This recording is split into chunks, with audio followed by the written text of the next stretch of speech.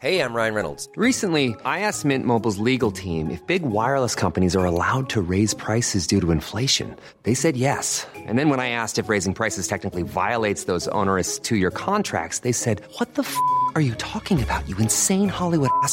So to recap, we're cutting the price of Mint Unlimited from $30 a month to just $15 a month. Give it a try at mintmobile.com/switch. $45 up front for 3 months plus taxes and fees. Promo rate for new customers for limited time. Unlimited more than 40 gigabytes per month. Slows full terms at mintmobile.com. Burrow's furniture is built for the way you live. From ensuring easy assembly and disassembly to honoring highly requested new colors for their award-winning seating, they always have their customers in mind. Their modular seating is made out of durable materials to last and grow with you. And with Burrow, you always get fast, free shipping. Get up to 60% off during Burrow's Memorial Day sale at burrow.com/ACAST. That's burrow.com/ACAST. burrow.com/ACAST. Everyone knows therapy is great for solving problems, but getting therapy has its own problems too, like finding the right therapist, fitting into their schedule, and of course, the cost. Well, BetterHelp can solve those problems. It's totally online and built around your schedule. It's surprisingly affordable too. Connect with a credentialed therapist by phone, video, or online chat, all from the comfort of your home. Visit BetterHelp.com to learn more and save 10% on your first month. That's BetterHelp, H-E-L-P.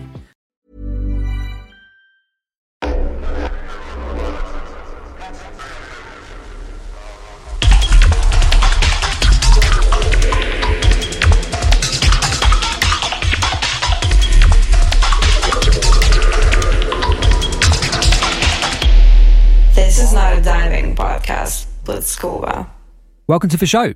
I'm Scuba. This is the Not a Diving podcast. Welcome if you're a regular. Welcome if you're a newbie. Double welcome, perhaps, in that case.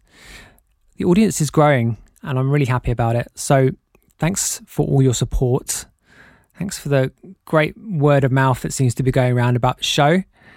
You know, you've got to keep plugging away every week and eventually people start noticing. So yeah, thank you. And if you are a newbie, then absolutely dig into the archive. There's a whole load of great episodes which haven't aged at all. I mean, we've only been going since January, so yeah, none of it's that old.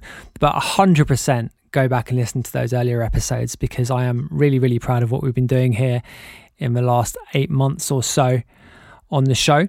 So yeah, absolutely worth doing. This week on the show, we have a bit of a legend from Ireland.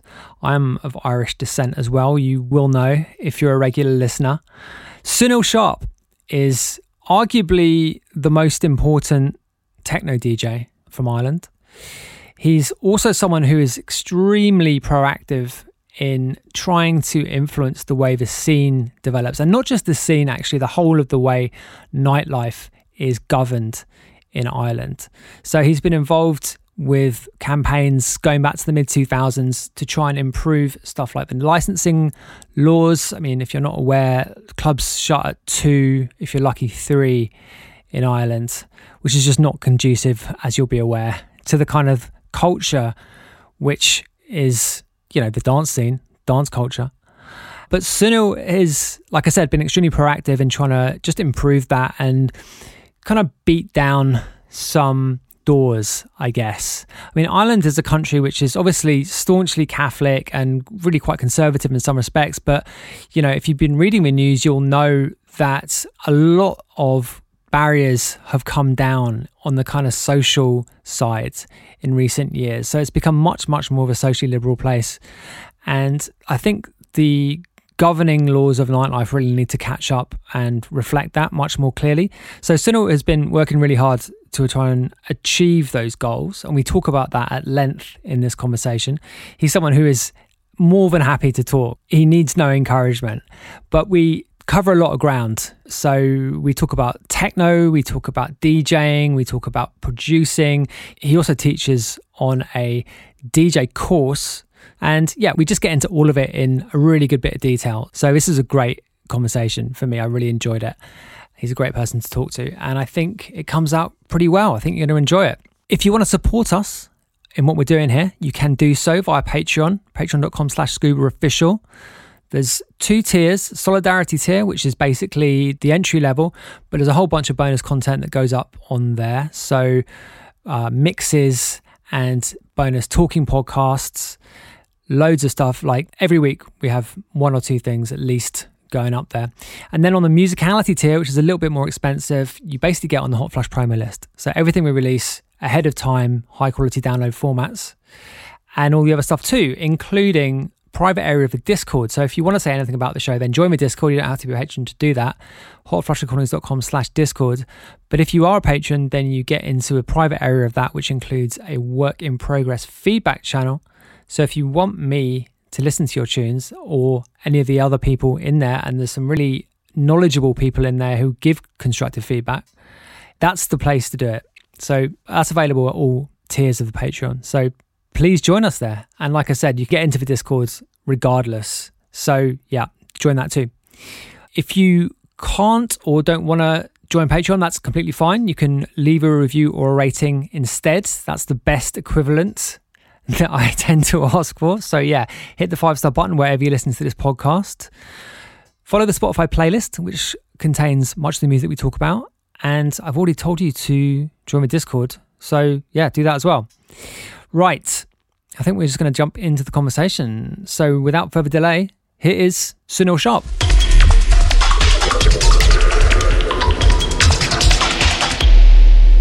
Sunil Sharpe, welcome to the show. How are you doing? Hey Paul, how's it going? Yeah, all good, man. Thanks a lot for having me. Yeah, we've been trying to hook this up for a couple of weeks, so I'm glad we're finally live and doing it. So I noticed you just came back from Central America. Oh yeah. I was over in Colombia, and yeah, it was definitely a bit of an adventure. I lost my records on the way over, and right, yeah. So that was my question. Like, you're like famously a pretty staunchly vinyl only DJ, as far as I'm aware. So given the myriad problems that can be had with playing vinyl, like why are you still loyal to it after all this time? Yeah, good question. I mean, like, first of all, I've never wanted to refer to myself as vinyl only. I sometimes feel it's been used as a kind of marketing term sometimes, and it's nothing against anybody that does use that term. And I think for a lot of people that are going to an event or listen back to a set, at least they're interested to know what format people are on and if people are using records. But for me, it was never, in all the time I've been playing records and playing music and DJing, I think there was one point maybe in about, let's say maybe about 2013, 2014, that kind of time I remember, where there was, it felt like there was kind of a longer gap sometimes between music being made and being promoted to when it actually made its way to vinyl. And from the perspective of being upfront with your selection, I just sort of felt that I was playing with some DJs at the time who were playing tracks that I should have had by now, and had digitally that people had sent me, but I couldn't play out yet. That was the only time I ever considered it, and I really only considered it for about I'd say about 10 or 15 minutes actually. It was Shifted was playing, I remember, in the Twisted Pepper, and he was playing, it was a remix by Surgeon of somebody, it was 65D Mavericks, it was somebody at the time, and I remember thinking at the time, I've actually played that on my radio show, because I was still playing at that point, because I was doing a sort of a monthly radio show, and just I guess to try and be upfront, as they say, especially, and you need to be with radio as well. For a period of a few years there, or a number of years, I was playing digital on the radio, but I do make the distinction between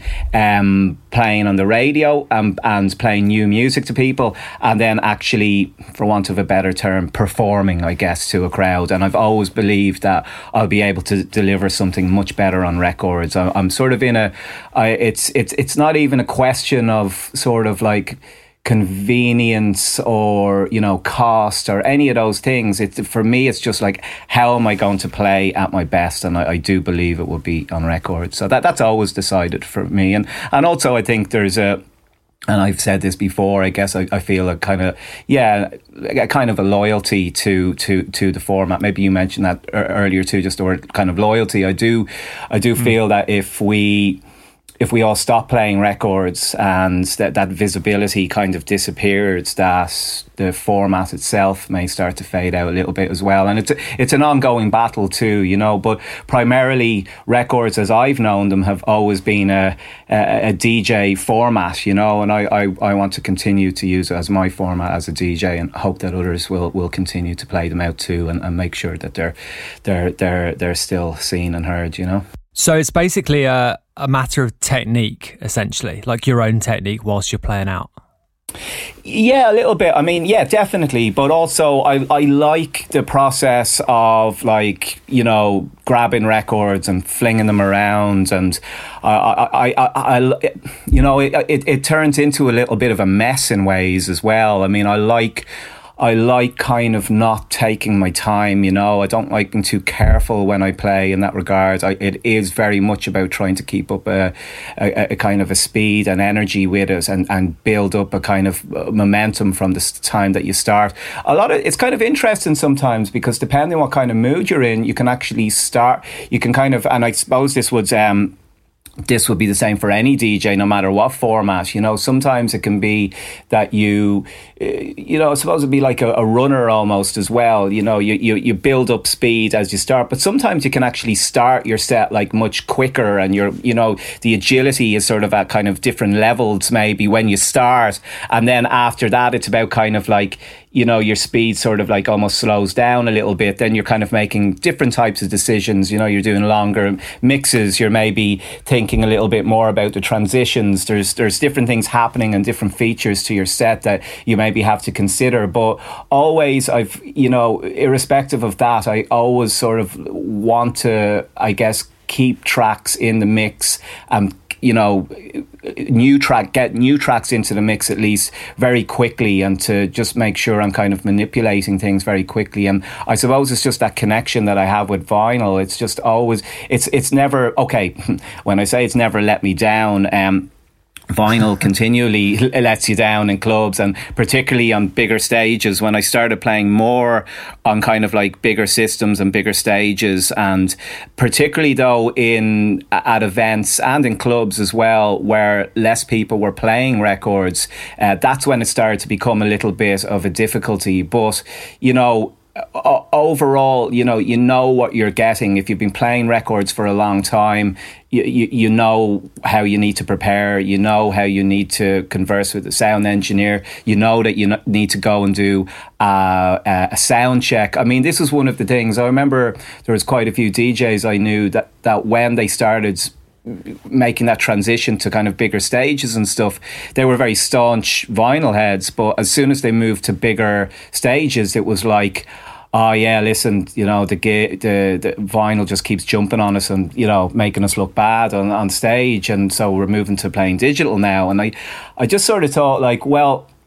you know, if you got down to do a sound check a little bit earlier, instead of, you know, staying at the dinner and, you know, I don't want to say, you know, you don't party before a gig, but do you know what I mean? Socialising more than you necessarily need to before a gig. I mean, the way I always feel is the time for socialising and enjoying myself generally is after I play. You know, obviously I'm always going to hope to enjoy myself when I play, but definitely before a set, you know, and including the set as well.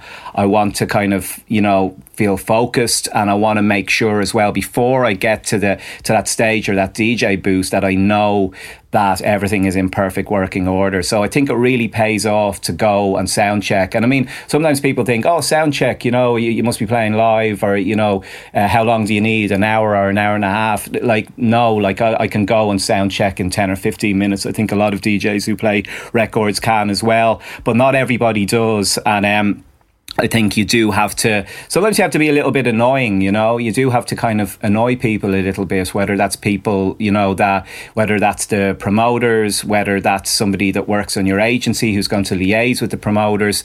Sound engineers as well might have like a lot of stuff on their plate on the night, and the last thing they want to be doing is kind of, having their head wrecked over vinyl and vibrations and stuff. But at the same time... Let me just ask you about that in particular, actually, because, I mean, a lot of the kind of received wisdom about this is that, like you said, like turntables aren't set up properly and are the bit of an afterthought, really, and to a large extent. So, like, how often is it a total shit show, I guess is my question, really.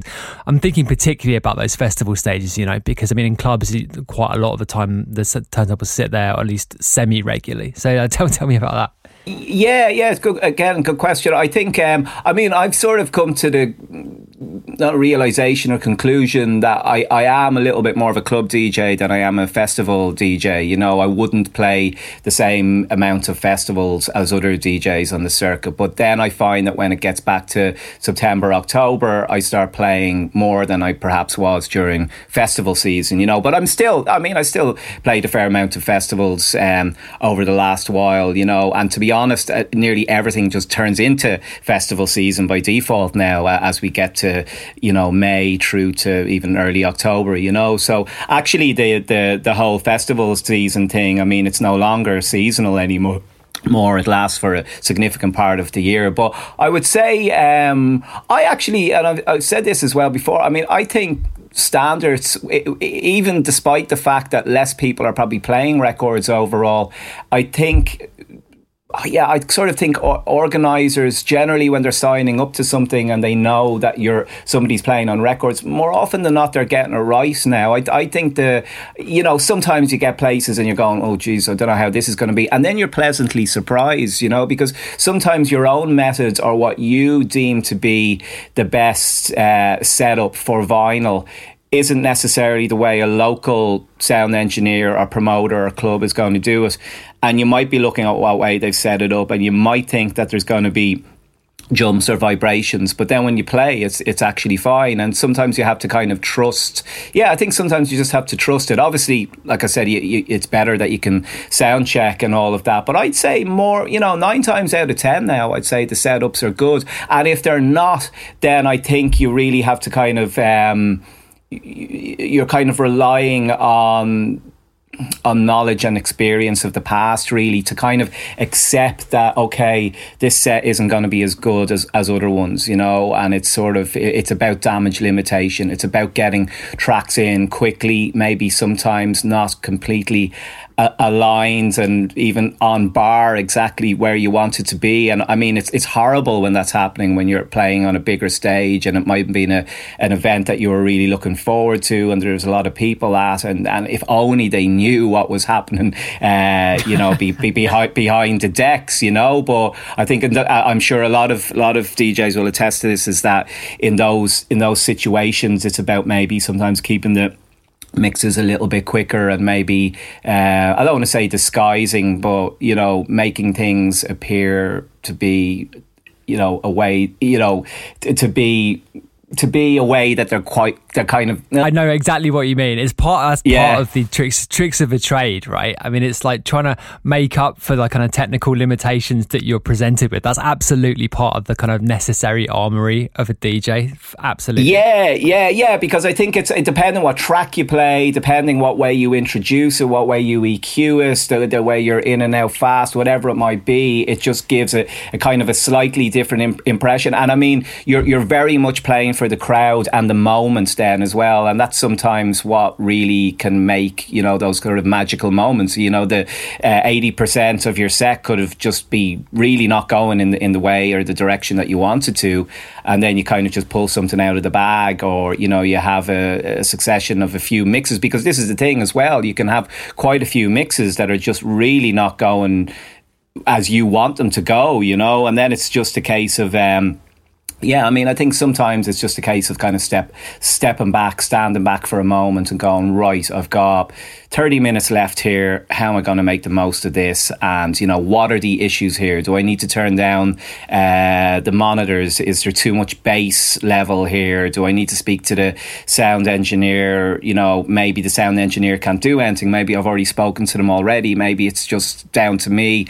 And it's just about improvising a little bit then in those cases. But I've never come away from those situations ever not wanting to play records again, because I mean, obviously I've a huge attachment to playing records, but I've a huge attachment to my record collection as well, you know, and you can, I mean, even though I lost those records recently, which luckily I got back, I mean, I was really sorry to lose them, and I was really hoping I would get them back. And the thing about losing records sometimes as well is that you know, you're not going to know exactly everything that was in the bag unless you took, photographs or made a list or something beforehand. But at the same time, I was, really didn't want to lose them. But at the same time, I kind of felt like, well, there's plenty more where those came from as well, you know. So, and I do like digging into my collection, and I very much like playing records from, the early days of DJing as well. I like that records that I picked up in the late 90s, for instance, that I can still play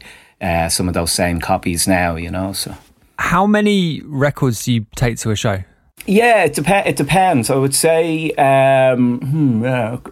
it depends how many hours. So I think like if it's a longer set, if it's like over 3 hours, if it's 4 or 5 hours, not that there's, you know yourself, on average we're playing 2 hours or maybe more, sometimes maybe less. 3 if you're lucky, basically. Yeah, so let's say for 3 hours I'd probably bring about 100 or so, but I'd like to have, if I can have at least about 30-35 per hour there. But then again, if it was a set where I knew the setup was really good, and I knew that using that the third deck wouldn't give me any like the decks weren't going to give me any problems, and I had a nice setup there for vinyl, it might be that I'd like to play on an extra deck. In those cases, I know I'm going to play some extra records. But I think something changed at a certain point, maybe around like 2000 and let's see, about 2000 and maybe the late noughties or that kind of time.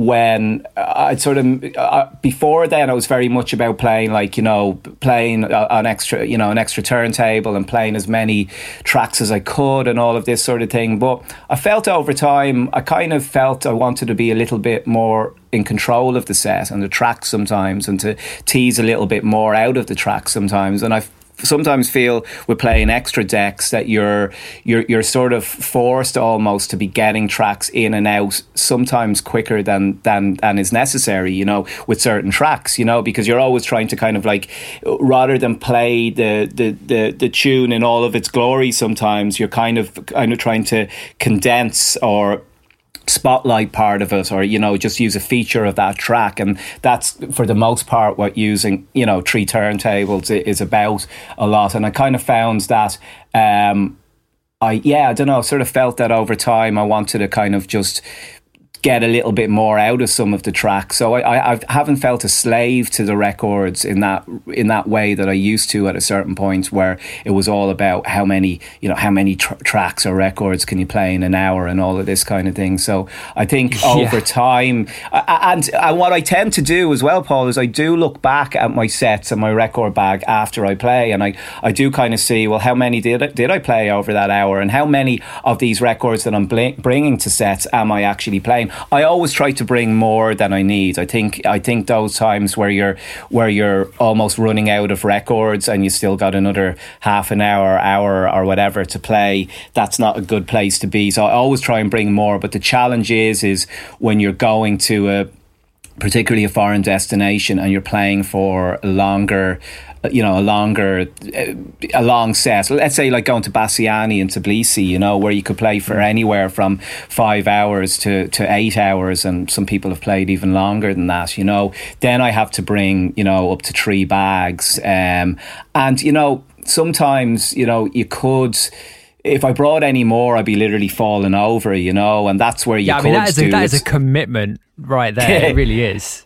Yeah, it is, and especially considering things can go missing. I mean, I've had a couple of gigs in Tbilisi where bags have gone missing. In fact, the last time I think I played there, or maybe it was the time before that, one of my bags arrived. Like, generally I'll get there a day early. Most people tend to get there like a day early before they play there, and this particular time I got there, I was expecting my bags to come through. And now the previous time I'd been over, myself and Mass Defect, we were playing as Tinfoil that time, and I was also DJing, but part of our equipment didn't show up that time. We got it back though, luckily, and we were able to play. So I was ready for the fact that could happen. So the next time I went over, one of my bags did completely go missing again, and it didn't turn up in advance of the gig, but we got word in the run up to, that evening that it would arrive, but it would be arriving on a flight, literally after I had started my set. So I was about 2 or 3 hours in, and somebody from the club, Levan or somebody like that, kind of like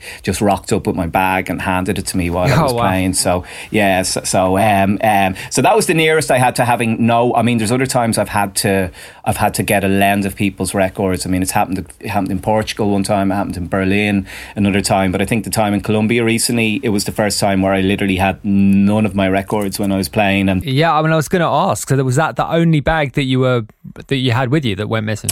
Yeah, I was very meticulous about that. I was to play a 3-hour set, and I just figured, right, I had about 100 records, and I thought, festival as well, I'd select every record that was in there, in my mind, could have a good purpose, in terms of playing it that night. But luckily, a lot of local DJs sort of rallied around and helped me that night, and it's just very thankful to them that we got something out of it. And what was interesting as well is I kind of got to play some tracks that like, for instance, I'll give you a couple of examples. I played like Decompression by Matthew Johnson, which is a great tune. It's one of the few tracks from the minimal era that kind of still stands up now. It's not to say, like, in terms of big tracks, in terms of, I'm not sure if I used, I suppose you could describe it as a classic track. It's definitely one of the tracks of that era. I'd describe it. It would be. Yeah, it would be. So it's kind of funny when we say classic, because sometimes when we say classic, we're often referring to the, original era of dance music or techno or house or whatever it might be. But it is a classic track in its own way. But I don't know. I think I've played that out maybe once, possibly twice, and going back a long time. But in this case, it was one of the options that I had. Like, here somebody has Matthew Johnson Decompression. I was like, yeah, fuck it, like, I might as well play it. And like, there was another Drexciya album there, so I ended up like playing Drexciya Digital Tsunami, again another like incredible track, as is like literally everything they've done. And to be able to kind of play something like that in front of quite a few people in a kind of an environment that I wouldn't normally be planning to play, this kind of, advanced cerebral, Detroit electro, it was, it was just, it was nice the way it went. I'll definitely have very different memories attached to that set than I would have if I had my records. So I appreciate that, so.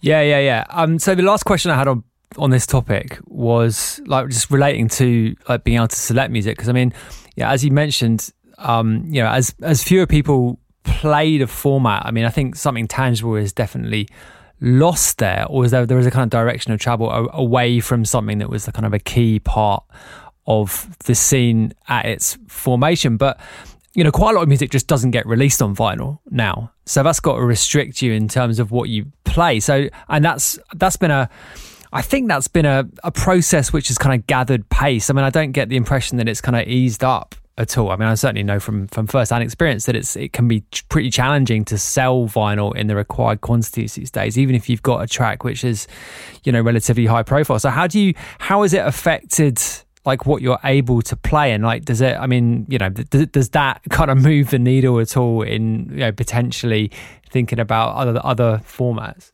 Yeah, I know what you're saying.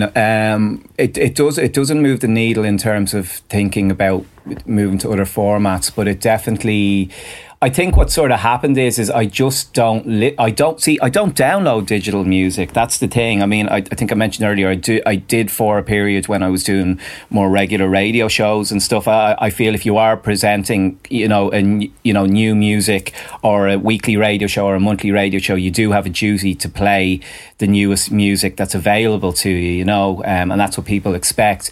But generally, I sort of like, I'm picking up records quite regularly, I'm also still buying secondhand stuff.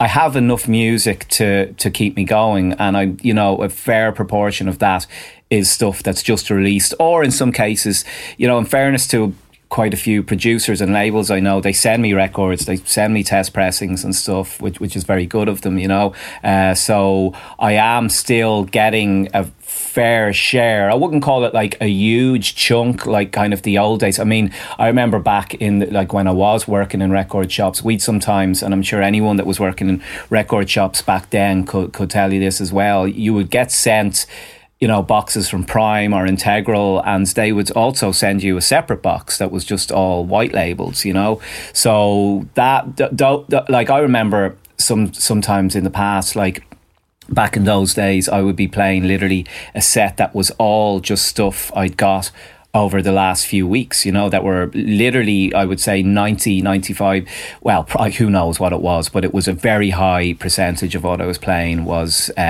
white labels that I'd, promo copies that I just got. But what's changed now is okay, I wouldn't get as many of those, but I am still getting some. I am still buying new records, and I do still have my own collection. So for me, that is enough. You do sometimes hear tracks here and there, and it could be my kind of instinct to go over and start maybe looking at the CDJ or asking the DJ what's that. I kind of don't tend to do that. I probably should maybe sometimes. Actually, even playing with Jerome the other day, Jerome Hill, we were playing a back-to-back in Poland the other day at a festival called Up to Date, and he started playing a little bit more digital now as well. I would say he was maybe playing half and half, but what was great in the set, I think there was one particular track he played that was his own one as well, and it just got really good reaction when he played it. I remember he dropped it in the sound check as well. I think he wanted to hear what it sounded like on the system. So I think from the perspective of being able to play your own tracks as well, it's definitely an advantage. I'm sure you can confirm that as well, and for a lot of DJs / producers, that's probably some an area I've missed out on over the years, that I could have been playing more of my own tracks and road testing them, as they say. But I don't know, I don't feel that pressure. I sort of feel like, I am probably missing out on some tracks, but I've been here before, because there was a time when vinyl had really fallen off the edge, certainly like for techno, and as we got further into the minimal era, there were a lot of DJs and labels who disappeared then, some re-emerged, others then maybe started up as digital labels and then started putting out vinyl. But there was a period where there was very little coming out on vinyl. I mean, I remember having the conversation with Oscar Malero around the time. He was playing in Dublin, and he had just kind of moved over to playing digital. He's actually moved. At this point, I think he was using Serato he's actually, for this particular set, he was using Ableton. I think eventually he settled on using CDJs, which I think suits him better than using Ableton. But actually, he was really good at using Ableton. I remember for somebody, and, for a DJ who I really looked up to and still do, I think seeing him make that shift or make that change over to digital was... I didn't like it, I gotta say. I didn't like when a lot of DJs like that moved over to digital, but I understood it, and I could kind of see as well, some of these guys, they're traveling a lot, and, playing new music matters a lot to them as well, particularly on their labels and by themselves. So the main thing for me and it kind of references what I was saying earlier about your performance not suffering as a result. I don't think the performances of many of these DJs have suffered. I mean, somebody like Ben Sims is another great example in techno as well. I mean, he's just incredible. I mean, he's a workhorse. I mean, he gigs so much, he does so much radio, he plays so much music, he supports so many DJs. I mean, we could say the same. I mean, I can mention many other DJs in the techno realm. Dave Clark would be another one too. But definitely I was disappointed when some of these guys moved over to digital. But, that was me. I was little bit younger. Now I very much see people's reasons. Let me just hang on a sec. Let me just ask you on that point. Do you remember Richie Hawtin's infamous Facebook post where he disparaged vinyl DJs? Do you remember that? I remember that was something to do with dinosaurs, or what did he say again? I can't remember. It was something like that, right? And I was still a vinyl DJ at that point, and I was kind of appalled, as were many other people. I think looking back on it now, I can kind of see his point, certainly more than I could at the time anyway. But I mean, what did you think about it? I thought it came across a little bit pompous, I got to say. I didn't really like it, and I think that is something that some of the, some bigger DJs in the scene can easily be accused of. It kind of goes with the territory sometimes, but I think he learned from it, and I think he learned from the feedback that he got online, that it wasn't cool. I think a lot of people needed to remind him of his roots, needed to remind him that his label were still selling records, I think, just about at that stage. But then at a later point, then he came out with that I think 10 or 12 pack or record series, and some of which was incredible, like really, good, classic, minimalist, acid, style again that he hadn't done in years. And I just think, like, people can say and do silly things sometimes, but I think it's how they kind of redeem themselves or show that they're kind of closer to the community than perhaps people feel they are when they make comments like that. So listen, lots of respect for Richie Hawtin, but definitely I think people in that scene, maybe including him and some people around him, kind of lost the run of themselves to some extent. I think just there was a lot of looking down on others sometimes in that point, and I don't think it was always for a great reason either, because a lot of the output that was coming from that scene was utterly forgettable. And yeah, I mean, I'd agree with you there. Yeah, sure, I'd agree with that. I mean, I think, like, looking back at it now, I mean, I haven't talked to him about it, so I'm reaching here a little bit, but as you mentioned at the top, like the kind of quote unquote vinyl only thing can be a bit pompous in of itself. Yeah, and I guess the charitable way of reading that post from Richie would be that he was kind of like sending up that area of pomposity. But I mean, I think you're completely right though, that there was a bit of a disconnect there, and he had some work to do to get it back. Just one little thing on the minimal thing, sorry, just to finish, sorry, I don't want to cut into there, but there was one thing I always felt with the minimal thing, while, I think anything that is mass produced there's always that danger that you're going to run into a point where the majority of it is just kind of utterly forgettable. So it was inevitable that was going to happen. So I think what I was saying there is kind of quite obvious. I think though, in relation to Richie Hawtin, and why I think he comes out of that era looking really quite good, is he didn't release too much during that period.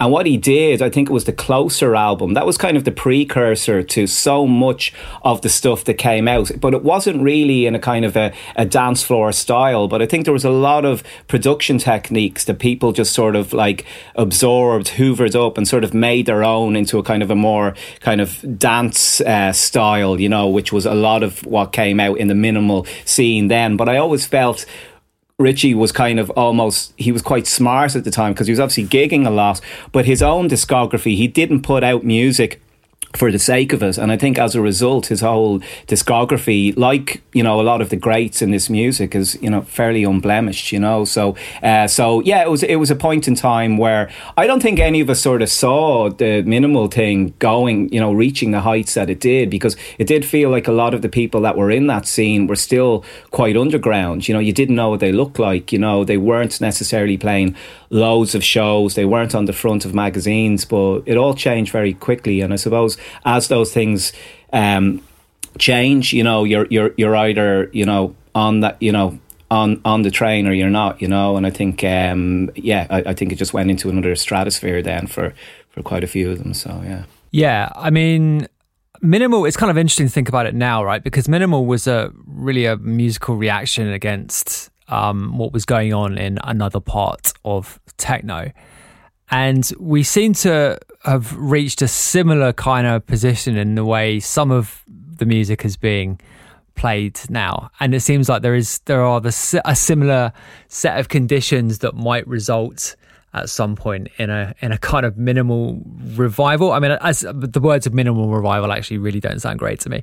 It didn't sound good coming out of my mouth. But like, it's actually ties into something you said previously about the way that festivals have kind of eaten the club scene to an extent, and the festival season is seemingly this kind of never-ending thing now. And I mean, you mentioned in a previous interview, I think this is from a pre-pandemic interview, but you mentioned the quote was people going to a club treating it like it's a festival stage, and that really kind of resonated with me. And the general kind of phenomenon of festivals taking up more and more of the calendar and becoming more and more of a thing in particularly maybe the younger parts of the audience. Actually, I don't even know if that's true, actually, because I mean the average age of festival goers seems to be fairly high. So I'm not sure what you think about that as a general kind of move, a general kind of direction of travel in the kind of wider sort of scene.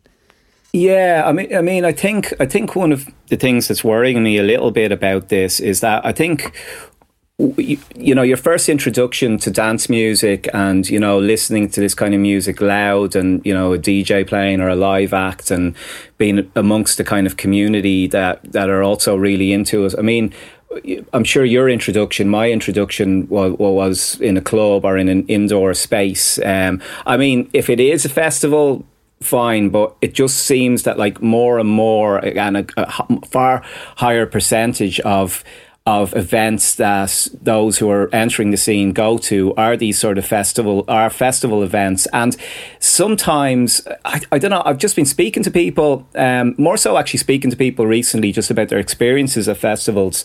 And I'm not saying like there should be kind of like there should be kind of an etiquette, actually, or something that people learn in clubs, and that's to have respect for people around you. But, you know, I have heard from quite a few people recently just of going to festivals. Now, you know, this could be just related to festivals in Ireland, I don't know, but just how there's just a little bit more of a unfriendly, let's say, atmosphere there sometimes, and people bumping into each other, not having as much respect for those around them.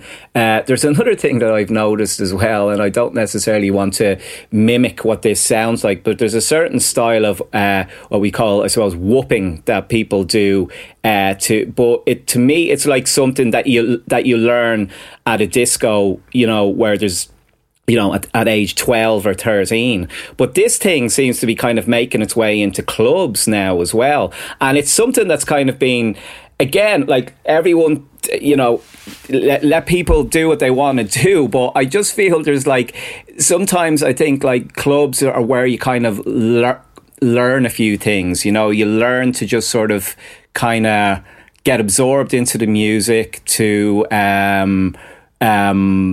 switch off a little bit to some extent, and maybe not to be kind of, I don't know. Again, I probably sound a little bit funny saying this, but it just feels like people are kind of inheriting these sort of behaviors, and also, you know, these whooping things that they're doing, that's kind of, that you would hear at the most commercial of events. I mean, you're going to hear these. I know exactly what you mean. I mean, there was one time I was playing recently, about 6 months ago, and there's a couple of people that started this at the front, and I just said, here, listen, I didn't take down the volume, but I just said, listen, please don't do that. Do you know what I mean? Because it's just like, because it could be happening at anything. And this is the thing. This is making the distinction between mainstream music and underground music. And to my mind, that stuff doesn't belong in an underground club or at underground events. You know what I mean? Do what the hell you want at an underground event, but don't turn into this kind of like, performing seal that's like whooping, you know, because this is what you do when you go to events. You don't have to do that. You know what I mean? You don't have to feel programmed to start doing this really lame whooping thing just because this is what you do. Switch off from that. Just enjoy it, like, you know. And I'm not saying that they're not enjoying it by doing that, but I just sort of, what I'm seeing now is that they're you know, clubs being the education that they used to be, and where you would never see that stuff happening. They're not there. They're not serving the same purpose that they used to now to communities. And now at clubs, you know, after people have obviously gone through festival season and all the rest, people are at all this thing in the club, and I'm just going, I don't actually remember this in clubs before, and if I did, it's going back a long time. But now it seems to be a regular feature of nights. I don't know if it's something that goes more hand in hand with kind of like mainstream or slightly kind of fluffier music, but it does make its way to anyway, I don't want to ramble on too much about that, but to get to the I suppose right to the centre of what I feel the problem is, and of course I know a lot of DJs wouldn't say this, but a big part of the problem in dance music now is the Live Nationisation of dance music. You know, that's what we're seeing. We've been seeing it for the last 5 or 6 years particularly. It's obviously been enabled by other brands like Boiler Room, who I've got to say helped me in my journey as well. So I don't want to knock any of these companies particularly. They're doing what they do, but they are very much crafting a product that is copied and pasted right across the world now, you know, and it's very much about big rooms, being seen, the cameras, etc., but very much around music style as well, you know, where some of these, you know, whether it is Boiler Room being the kind of the tastemakers and telling everyone, you know, one of my, I suppose it's the only real beef I've actually had with Boiler Room, because like I said, I've benefited from Boiler Room, but what I really don't like and what I actually resent is them putting techno under the umbrella of hard dance. I really do not like that. I don't like it at all. I think that, you know, I think techno is the umbrella, you know, and a lot of other things go underneath that, you know. But I think this idea that techno is almost kind of singularized as this kind of one genre under the umbrella of hard dance, as this kind like of a subgenre, actually. Yeah, I can't sort of get my head around that, and I don't like it. And I hope over time that Boiler Room may reconsider the path they've taken with that, you know, and start to kind of branch out in other ways. It's not to say that I don't know now, I don't check everything that they put out, but you know, I'm sure not every techno set or techno related events that they put on comes under the hard dance banner.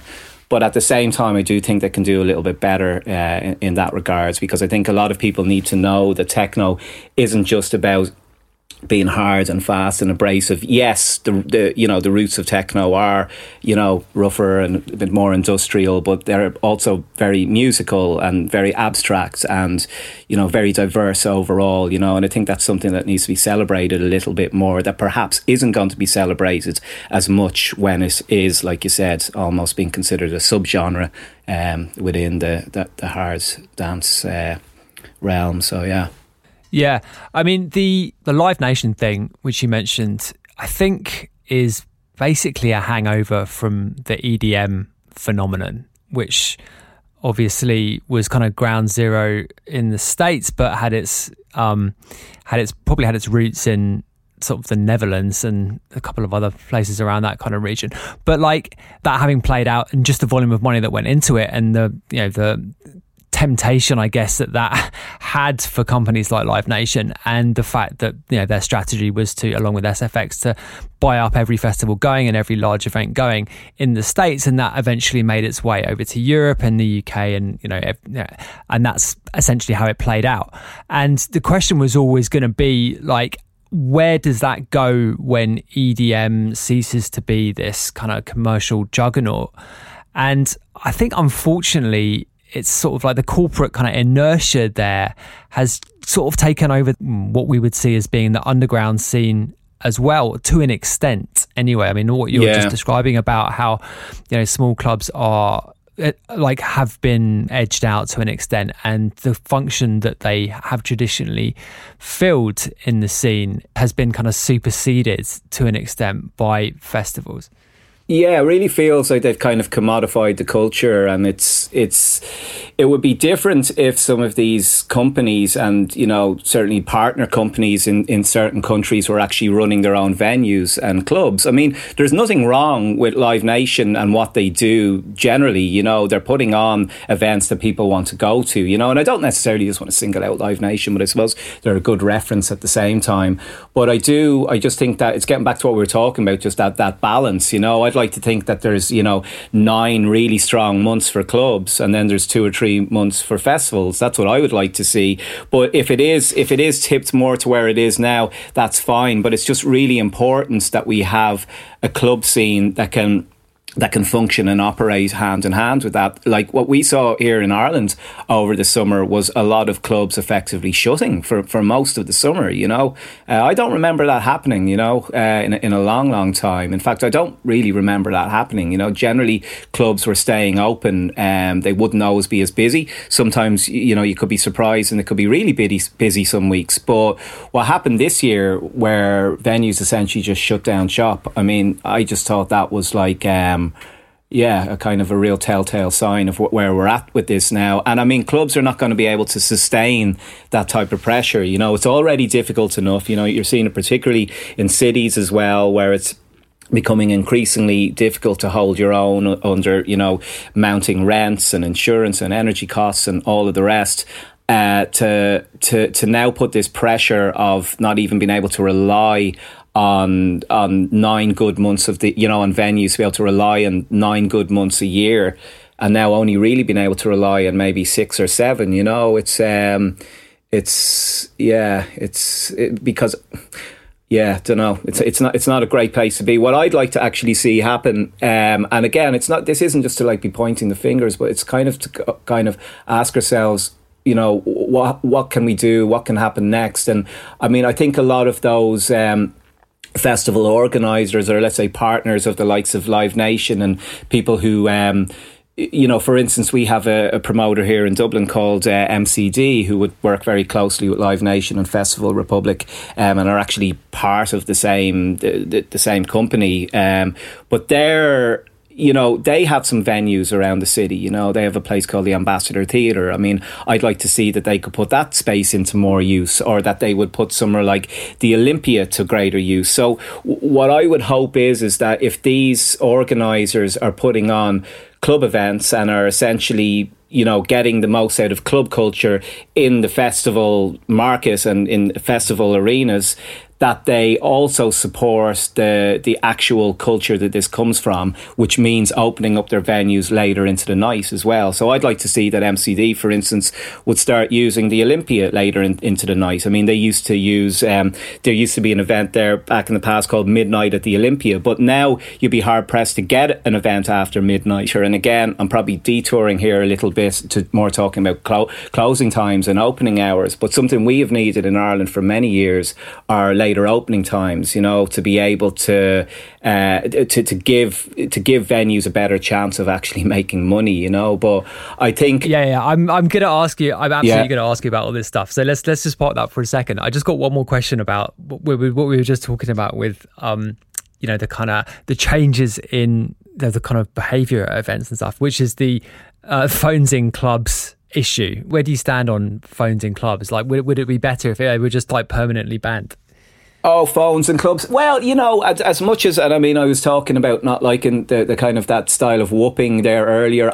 At the same time, and pointing that out to somebody one time, but I don't really believe in kind of controlling people's behaviour too much. I think what most good clubs should have in these cases is a host or somebody that people meet on the door that kind of explains to groups and individuals that they don't like using phones in the venue, and here's the reason why, and they'd really appreciate if they could put their phone away. You know, I don't think... I mean, the way it works in Berlin is very effective, and if that's the way it has to be, where you force people not to use their phones, so be it. But I think in some venues you don't necessarily need to have a no phone policy, because at some types of events not everyone has their phone out, you know. So I think enforcement doesn't always have to be as strict as like a, you know, complete no phones policy. But at the same time, I think it's kind of necessary too. So it depends from club to club. I think that's down to the promoters and the club owner to sort of make that decision themselves, you know, but to have a kind of a blanket ban right across the scene. You know, the thing that we can't kind of underestimate as well is that club footage does sort of help a gig live on in people's memories for longer too.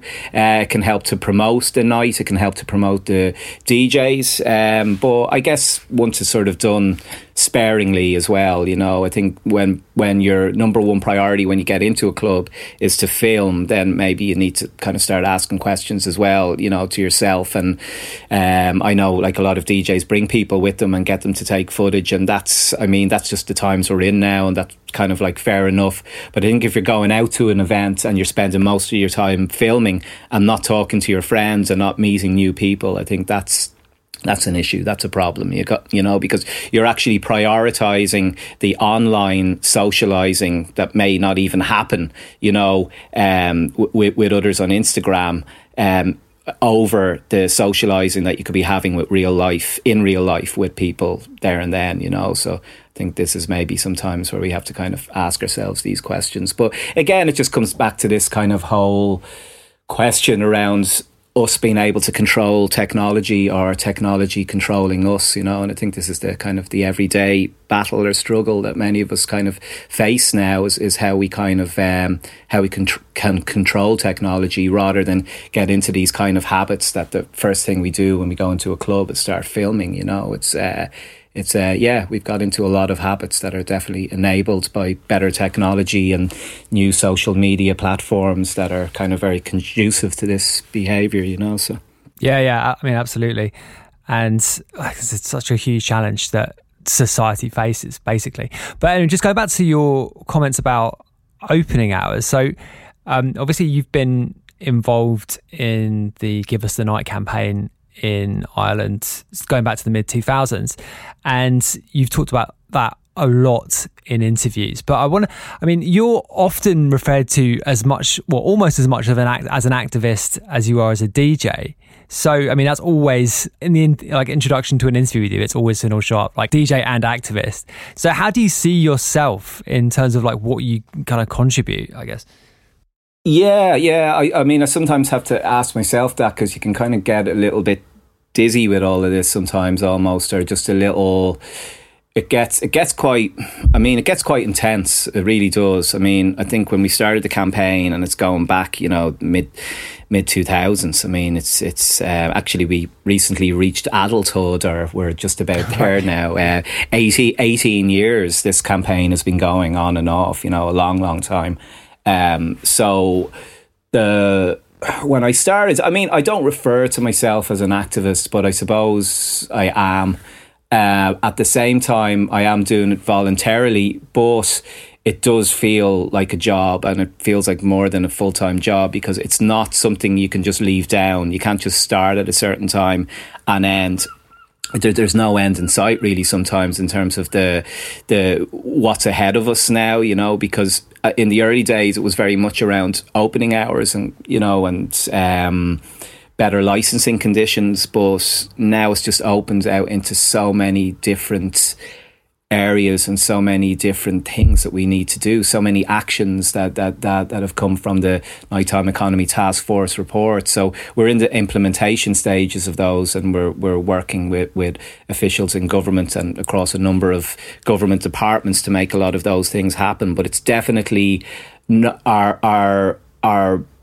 our aims are not as singular as they used to be. So in the early days, I suppose it was about learning about, you know, what the issues were in the first place, because I mean, licensing is one of the most, you know, it's incredibly complex, and our licensing system as well. And there's you know, can you just give us sorry to interrupt you, but could you just give us a like an idea about what the situation was when the campaign started? So my understanding of it is there was an attempt to restrict licenses further, which initially kind of got you going on this. But can you just give us an idea about like what it was, and then what got you started in the first place? Yeah, so at the time there was talk about bringing the times in Dublin back to 1:30. So at that time they were going till 2:30, 3 o'clock, but there was other venues in town that were going till 3:30, 4 o'clock, and then there were parts of the city as well. There's a strip called Leeson Street in town, which traditionally would have been going to later again. You know, that was the place you went later. Now, it wouldn't have been the kind of place that I would have gone to, but they would have had wine licenses, and you would have been able to go till 6 or 7 o'clock there. So we kind of had tiered or staggered closing in place, but at the time, and I only found this out a long time later, there was a shortage of guarded numbers, so we didn't have enough police on the streets at the time. Now, we didn't know that this was the reason. What we were being told and what was being reported was that public order offences were on the rise in the city.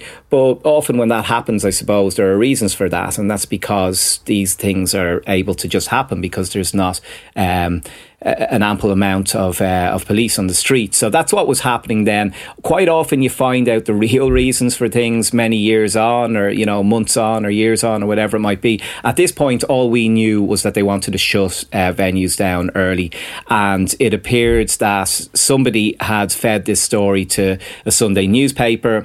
At that point, we were chatting about this, some other like-minded people at the time, including Body Tonic. They would have been heavily involved at the time, and we set up a campaign within a few days. I mean, I started a petition, I think, that night, on the Sunday night, that gathered momentum. I think it had up over 20,000 signatures within a few days. At that time, the Irish Nightclub Owners Association had gone to court, and the guards backed down with their proposal and their request to the judge to shut down venues in that area of the city centre, because it was the main district in Dublin city centre, so it's where the most nightlife kind of happened in the country, essentially.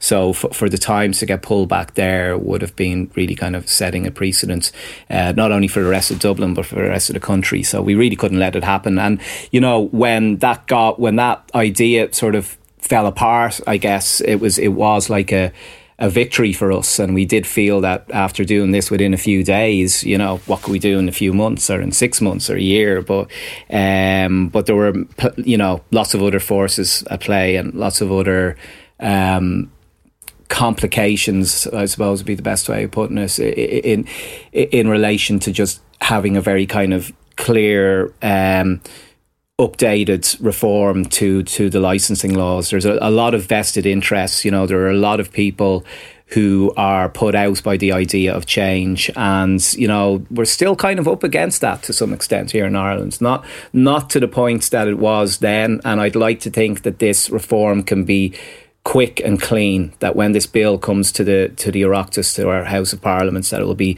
quick and clean and we'll just get it through fast. But back then, trying to get licensing. Let me just jump in there and ask you specifically. Yeah. The nature of that opposition that you mentioned was stronger back in the sort of mid-2000s. Is that just a sort of underlying conservatism amongst businesses and amongst sort of the population generally, or was there something a bit more to it than that? Well, there was a few. We had a much bigger publican.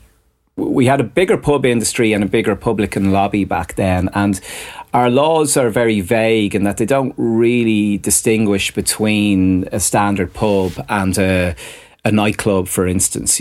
So, and back in about the year 2000, pubs essentially went neck and neck with nightclubs, late pubs or late bars. So they were able to go later again than their normal time, which would have been 12:30 or whatever it was at the weekend. So that really started to hurt nightclubs then. So by the time we came along and we wanted to change things, and the Nightclub Owners Association at the time wanted to change things too, the pubs had now kind of strengthened their kind of their stranglehold, I suppose, on trades, to the point now where they had a significant stake in the late night market too, which they didn't have before. So always when things have been changing for other kind of neighbouring industries, let's say, for want of a better term, like restaurants or nightclubs, as things start to take off for other types of licensed premises, that's when pubs start to get a little bit concerned, let's say, and always because they have a bigger lobby than anybody else, they can kind of pile on the pressure, and they've probably been the number one obstacle in the way of change. But at the same time, they're protecting their interests, and situations in different parts of the country can be different to what they are in cities. There's less footfall. Let me just ask you to clarify that, or let me just check that I've understood it correctly. So the pub lobby didn't want other venues to be able to open later. Is that correct? Well, it's not. It's yes and no. I don't want to say that they're the only. See, because sure. I don't want to. The vintners associations, and I got to say, we've probably developed we didn't have any relationship with them in the old days. We have developed a relationship of sorts with both vintners groups now, and I'd say they've loosened up a lot more to the idea of change. And I don't want to point the fingers at them, because actually probably the big only them. We should point the fingers at them for some, but that's the path for some of this, but that's the past as well. We also have a health lobby and, a health department who have always been very anti-change or liberalisation, even like tiny changes. They've never wanted to test anything, to pilot anything. They've always equated, the alcohol problems of the country with the additional hours that people may be staying out in a club or a pub or a nightclub. But the stats now speak for themselves. There's something like 0.5% of all alcohol consumption that happens in the country happens through a late night venue or a dance club or a nightclub, so in terms of our drinking capacity or how much alcohol is consumed within the late night industry, I mean, it's minuscule. It's not. We're not a problem. We're not like what's actually happened,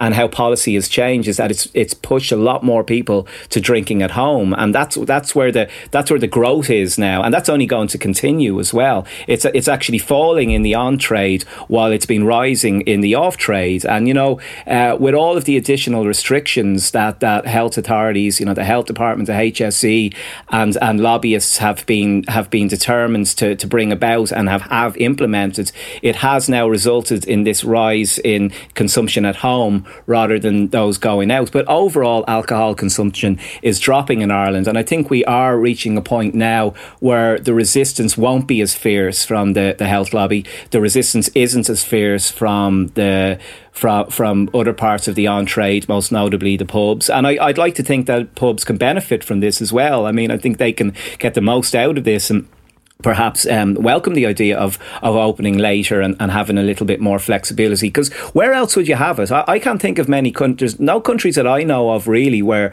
pubs and clubs don't work together hand in hand. They're essentially part of the same industry. But here there's always been this sort of like this I wouldn't say conflict, because we've always been like a tiny industry in comparison to them, but there's always been this feeling that they just won't let us sort of out of their grasp. It's almost like like I've said to them before, they should just worry about what they do instead of always worrying about what others are doing, particularly us, considering we're such a small industry. And I think they can reap the benefits of licensing changes when they do change, because it will mean, see, what they've tried to do is they've tried to, in ways, and when I say they, I mean the state, some of the other lobbyists I've mentioned as well, they're trying to control human behaviour to the point that it's having a really damaging cultural and social impact, because because the conditions and the laws and regulations that are in place just aren't fit for purpose. And for that reason, a lot of people are rejecting nightlife. And for that reason, a lot of people are going away for weekends, are spending extended times away at summer, aren't even considering their local venues and are buying festival tickets. I mean, the list goes on, you know. So we have to give people a reason to go out at night. And by putting these, you know, strict conditions in place where you have to be out by 2 or 3 a.m. and you're getting shouted out of the place, I mean, who wants that? I think when you're like 18 or 19, you accept that. But, you know, when you start getting into your 20s, you start resenting that and going, here, I'm not having that, you know. So it's like if you're a promoter, you kind of have to put up with some of that stuff, you know. But if you're a patron, if you're someone that's going out, you might kind of go, well, what's even here? I mean, there's not even that many, you know, great clubs here anymore. Why not just go over to Manchester or London or Berlin or wherever it might be, you know? And more and more people are doing that. Not only are they doing that, they're actually starting to leave the country in their droves, you know, because there's just not enough here for them to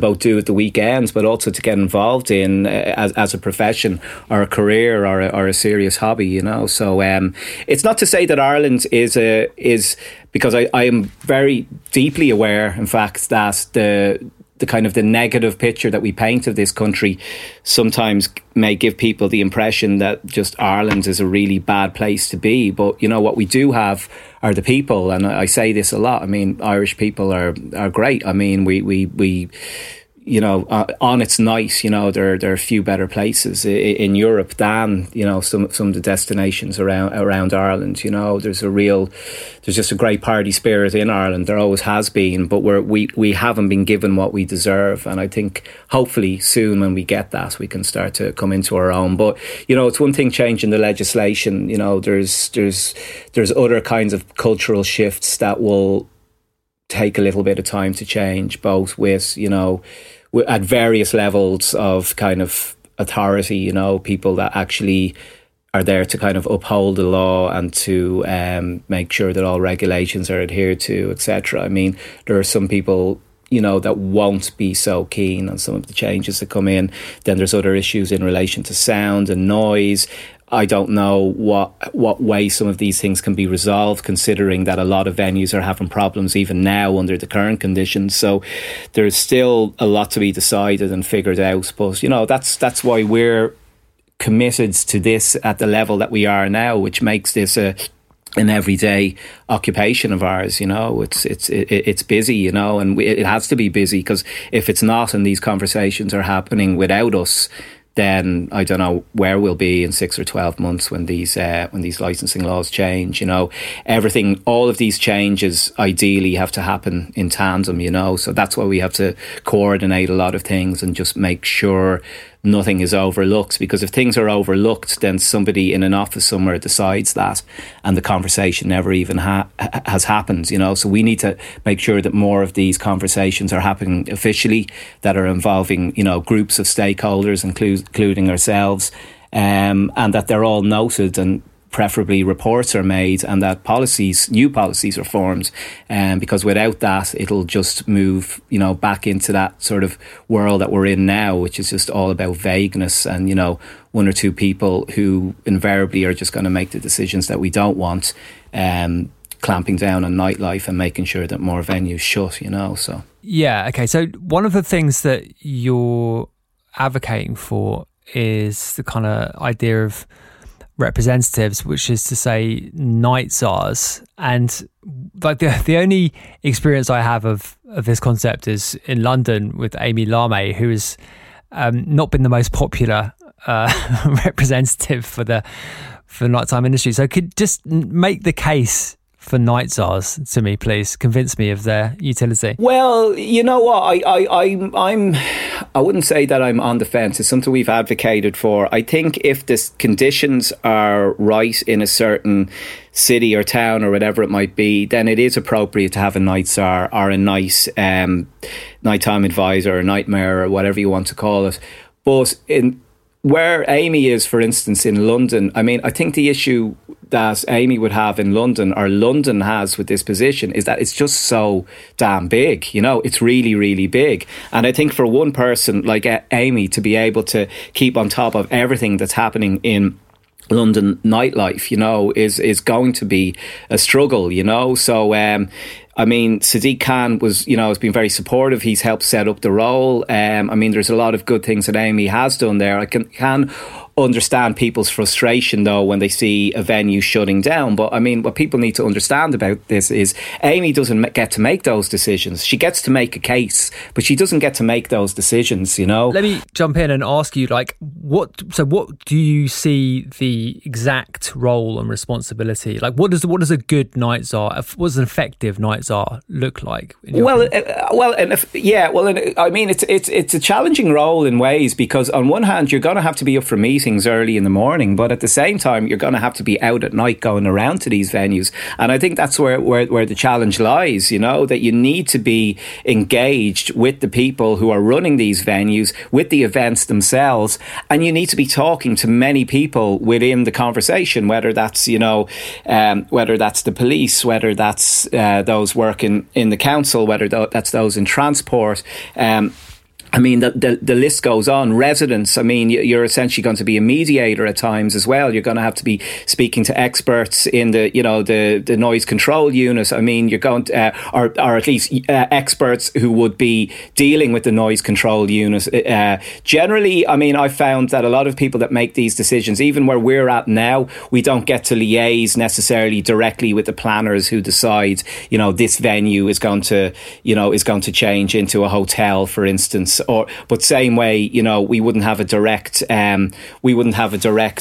communication with those in the noise control unit. So really, you know, the kind of people we'd be speaking to would be venues and, you know, their consultants, and they'd be telling us, right, we've been given this new condition where we have to keep the noise at this level, and it's just not manageable at all, you know. So that's where sometimes, I mean, I'd say now, unofficially, we're kind of doing the job of a nightmare or nighttime advisor, and you know, we are the kind of advocacy group here. So I would say that it's absolutely necessary. Like, I don't even think it's a case of having to make the case for it. I think the case is that, or the question is whether or not that individual should work directly for the local authority or not.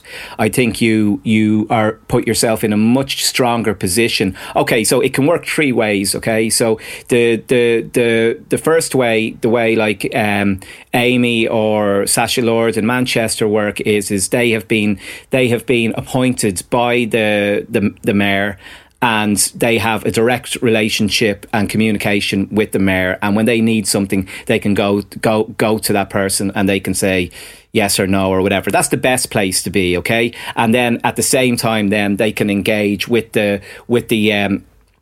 industry as well, and in a sense they're sort of somewhere in the middle.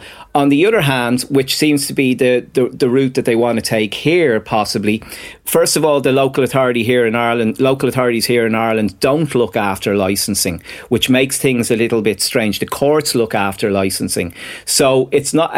Also, the local authority don't look after transport. They don't look after policing. So if you're appointed by the local authority and you're working for the local authority, you're not appointed by somebody like Sadiq Khan or Andy Burnham anymore. You're now appointed by a manager, an unelected city manager who isn't going to be able to do much for you. So that's so from my perspective and the campaigns, we would be a little bit worried about how much power that person will have in that role. So that's why we would like to, whoever does take on these roles, and it looks like to be anywhere up to 8 nighttime czars or nighttime managers or advisors across Ireland appointed. We'd like to just know that they can still, well, first of all, what they're going to be able to do. And this is where we need to ask the local authority, what are they willing to do? You know, because at least we know with Andy Burnham or Sacha Lord, or at least Andy Burnham or Sadiq Khan, that they were up for it to start with.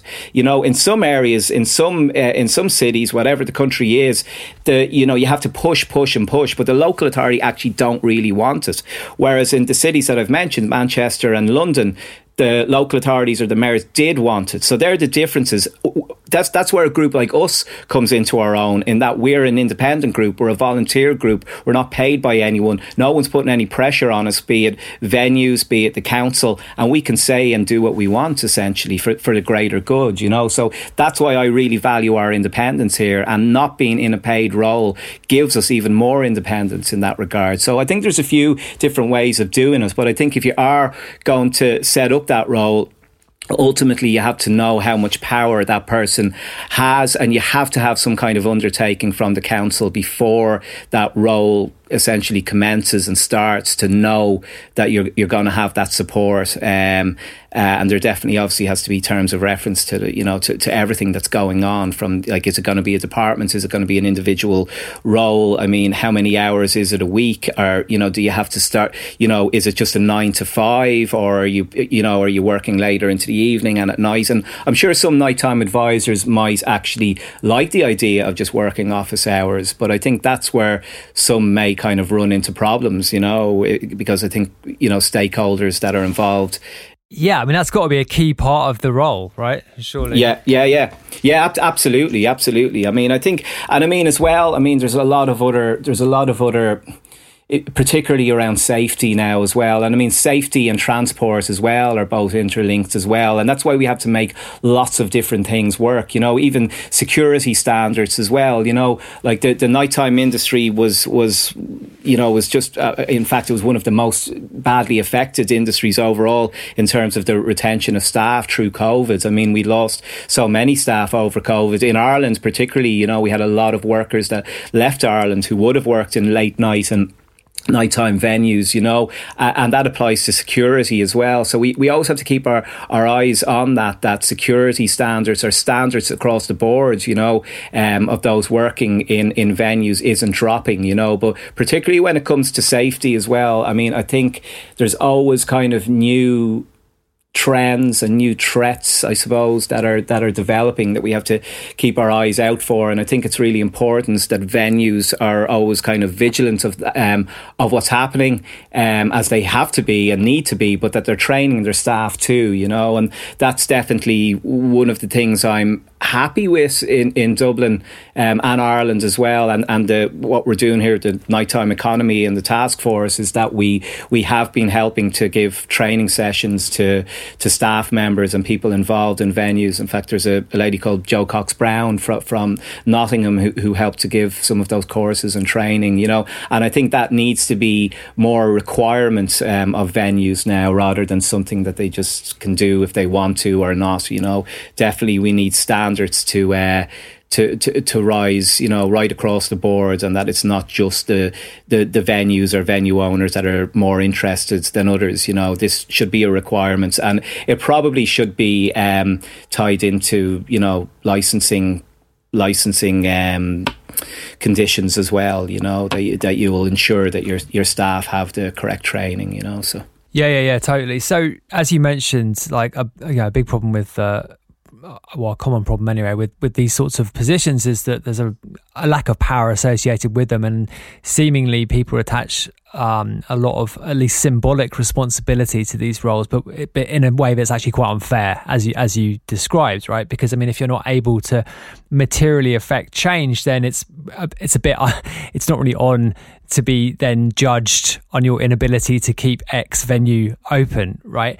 But it seems like you in Ireland have a pretty effective Minister of Culture who obviously does have power, like real legislative power. So like Catherine Martin, seems to be pretty good. Is she good? Am I right about that?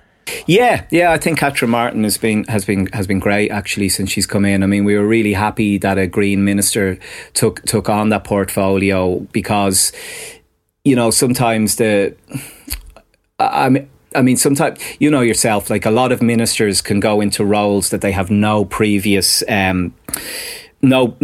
experience in, but our minister, Catra Martin, is a musician. I mean, she used to busk on Grafton Street. I mean, she knows about music and she respects what it is that we do. I mean, she doesn't have a background in electronic music, but she knows, and she's definitely learnt more about it since she's come into office as well. But no, from day one, I mean, we just developed a really good, strong relationship with her, you know, and she's not too big to, you know, to come and talk to us. And, you know, there's been no airs and graces with her, you know, and we've had quite a few meetings with her. I mean, we've met her at kind of other types of engagements and meetings as well. And yeah, we've even when we've been going in and out of the Dáil sometimes. I mean, there recently we kind of just casually bumped into her and we're able to have a chat with her, you know. And it's like, I really value the kind of relationships that we've built with some public representatives and ministers and people who are kind of quite close to this, to these particular issues, because it's one thing changing, you know, licensing, but, you know, really we want to kind of change the culture, and we want to make sure that when people talk about music and the arts and culture and all of these things, that they also think of dancing, they also think of electronic music, they also think of club culture. You know, it's really important for us that cultural shift, we know that shift is already happening, but we want to really see it through, you know.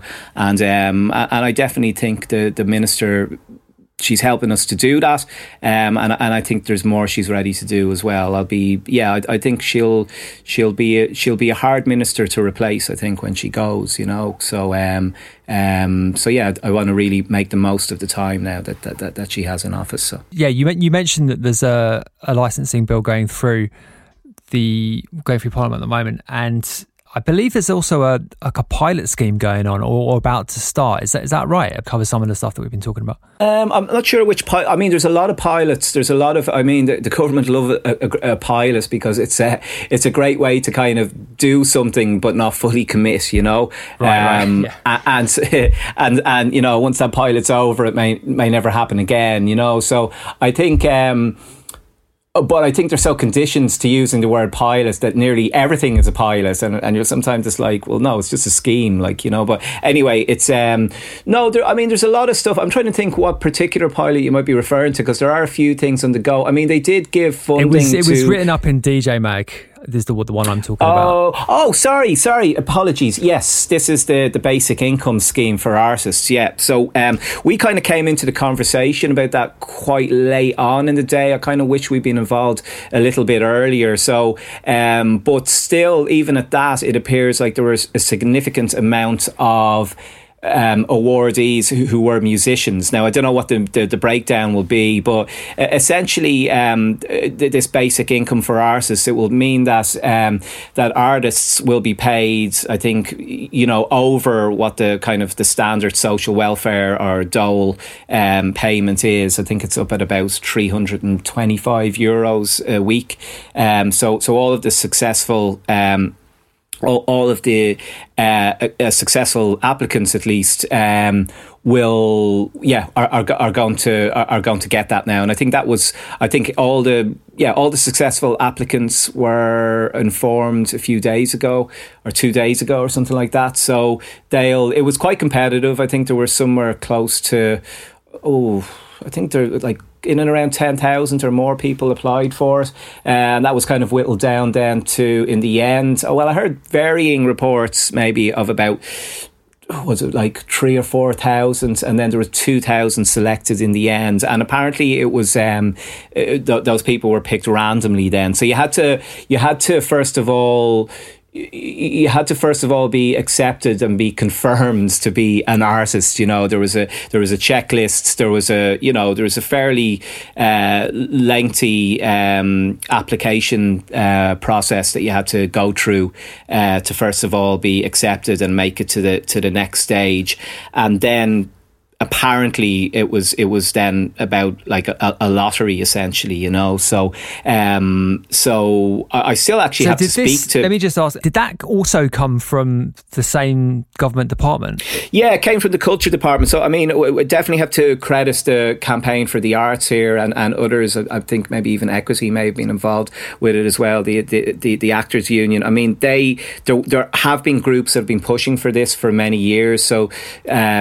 Sometimes a piece of legislation can go through, but it could have been on the department's desk for, you know, a number of years before this. But it must be said, you know, Catherine Martin did push this, you know, from the moment she got in. You know, that was something she wanted to get over the line, and it was in the programme for government alongside the other nighttime economy commitments that the government made as well, or nighttime culture, as I prefer to put it, to be honest. But certainly in relation to her department. So so it is. It's the same department. You know, it's a big department. I mean, it's a big portfolio. I mean, it includes tourism and culture and the arts and sport. I mean, there's a lot. I mean, there is a junior minister or minister for state in there that also looks after some stuff. But generally, Catherine Martin's a very busy lady. You know, she's doing a lot there. Is this a kind of a policy shift, or is this being taken more seriously under the current government than it has been previously? Yeah. I think the arts are in general. You know, I think there's been a lot more financial support than there was. I think during COVID we saw that as well. I mean, I think the minister fought really hard for that, you know, and certainly I think what probably needs to be mentioned here as well is just as Catherine Martin came into government, she was also in a leadership battle with Eamon Ryan, who remains on. I mean, I think it was very, very tight actually in terms of the vote, but Catherine Martin is still Green Party. Yeah, the Green Party. But I mean, I think Catherine Martin, you know, she definitely, you know, holds a lot of weight in the Green Party, you know, and in government actually, definitely when she was coming in. So I think she probably would have put forward, you know, her main sort of her main requirements and what had to happen if she was culture minister, you know. So and as that has sort of as that has continued, well, maybe there wasn't. When I say that, I mean when ministries are decided, I mean I think often people are finding out within like a day or two or three, and then they're just in there. But I know from early on in her tenure, she was, you know, she definitely kind of put her foot down on a lot of times, especially during COVID as well. You know, I think if it had been left to the government, I think venues and our industry would have been shut for even longer. But I do know that the minister was really trying hard to get us opened, you know. And I think it's really easy to blame politicians and say they're all bad, but we know that, you know, there's a lot out there who have been fighting our corner, you know, and for that reason, I mean, the reason I'm asking you these questions really is to try and compare it to what happened in the UK, and it does not compare. Well, the UK does not compare favourably to any of this in terms of like the COVID response for artists and musicians and all the rest of it. And you know, like you say, like there are good politicians out there. Yeah, there's only so much they can do as well. And I mean, like, there were times where we were disgusted with what was going on, but you know, we couldn't blame the minister for it because there were other, you know, more senior departments that were making the decisions, you know, and the same stands for anything else as well, whether it's budgetary, whether it's you know, other types of policy that other departments can overrule. You know, even if we're talking about licensing reform, I mean, health can overrule justice on elements of that as well. And for that, you know, and some of those conversations and how some of that that pans out are essentially not very transparent either, you know. Like we won't know the conversations that were had between health and justice before this reform goes through, but we will know, and we do know, that health will have had a significant input into these licensing laws. You know, how how far justice and maybe to some smaller extent culture are able to push back against that, I don't know, but we still have to see the bill. But what we do see sometimes is, a minister and a department who are pushing for us, but there's only so hard they can push sometimes, when they're essentially overruled. But I think we're in the best position that we've ever been in. And a lot of it has to do with youth, it's a younger profile of politician, we're, even our Justice Minister now, Helen McEntee, she's half the age of our last Justice Minister, and this makes a big difference. She's a woman as well. Catherine Martin's a woman, and it's women who are actually making the biggest difference for us as a campaign. And it's something I want to really stress over time. We're not at the end of this yet, but it's definitely something I want to highlight more and more as we get closer to that time as well, is that it's been strong female politicians who have been making the difference for us, and we really I can't overstate that, it's just been invaluable input, So last question on this, what is the sort of ideal outcome for this kind of legislative process for you and for the campaign generally? Of the kind of headline things that could happen? Well, there's a lot of stuff. I think one of the things is we need to stop the rot when it comes to venues shutting, So really we want to kind of seal that hole, and I'm hoping that when we change the licensing laws and we can extend opening hours and hopefully cut the licensing costs, which are scandalous. We have the scandalous system in place now. I won't bore you with all details, but, you have some venues that are paying anywhere up to 140,000 a year just for the privilege of being able to open. To be able to open after normal pub hours. It's a crazy system, and we're hoping that system is going to be gone, because if you don't pay these fees, you can't open, and you can't take a risk on an event. If I wanted to put on an event now in a club next week and went along to them now, they'll say we can't do it. And I'd say, why? Well, I'd know why, but let's just say I was just a randomer saying why. And they go, oh, well, we needed to go and buy our late licence in court last week, and we haven't done that. And we're not in court again until next month, because the next hearing is next month. So sorry, we have to turn down that party, or we have to turn down that booking, and that's the kind of rigid system that we're kind of operating under now. So if we can get rid of that, that will be a start. And then if we can just start to see more venues opening, we need to make the business model a little bit more inviting for about young entrepreneurs, for collectives, for existing business owners, because, there are also nightclub operators or venue owners in the game who would happily open an extra venue or two or three if they could. The trend has been for places to shut rather than open. What we want to see is more places opening and more, just more good stories. What I'd like to see happen more than anything, actually, because I think cities will look after themselves. Dublin's not in a great place at the moment. We're running out of space.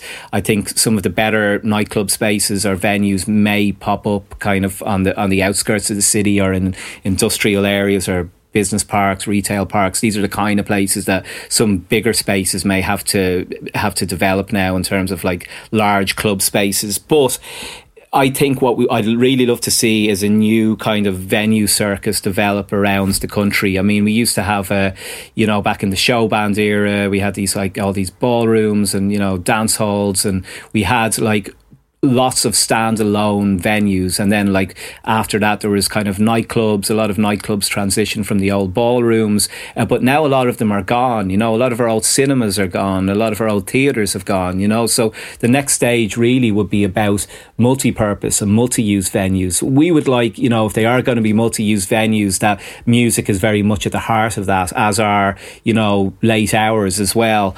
But we do need to see more kind of multi-use, multi-purpose venues in communities, that are for leisure and culture and entertainment activities, because now kind of when a lot of people talk about community hubs, or if you're to talk to someone in the government about a community hub or community facility, invariably it turns into these kind of enterprise hubs or remote working hubs and all this, all these purposes that are very much about the daytime and about work rather than about fun and leisure and the industry that's attached to that. The government sort of understand us or connect with us is when we use the word economy, So, for a lot of these spaces to be sustainable, to be able to make money while also serving the community, I mean, there has to be a model for that again, and it has to be facilitated by local authorities who, to be honest, are the real ball breakers in a lot of this, but also by the courts and by better legislation, So I think once we can change the legislation, hopefully start to change policy in relation to planning as well. Because it's one thing with licensing, you could get a license tomorrow. Well, you might have to pay for it now, pay a good bit of money for a license. But the next thing would be actually getting permission to open a space, So the big hesitancy with local authorities now is to open licensed premises. They really do not like permitting the use of a space for people to drink alcohol in. They don't like this. They're just really, really against it. And a big part of the reason for that, at least, is because neighbours quite often are objecting to this. So in the past, we had communities where a local pub or venue or whatever it might be, or even a GAA club, including a pub. GAA is like our one of our national sporting organisations, so hurling and Gaelic football. So you'd have like a GAA clubhouse or sports ground in most towns and cities around the country. So they would invariably have like spaces within them, and they'd have a bar and stuff like that as well. So most of those have stayed open, but kind of other types of leisure facilities and pubs and venues and stuff have been shutting down. But now, as we start to build we're not building nearly fast enough here in Ireland at the moment, but any sort of large scale developments that I see, or any kind of strategic planning that's happening around the country, particularly in Dublin and on the outskirts, none of it includes venues or anything in terms of leisure or culture that occurs or happens in the evening or at night time, and a lot of the hesitancy here is that they would include licensed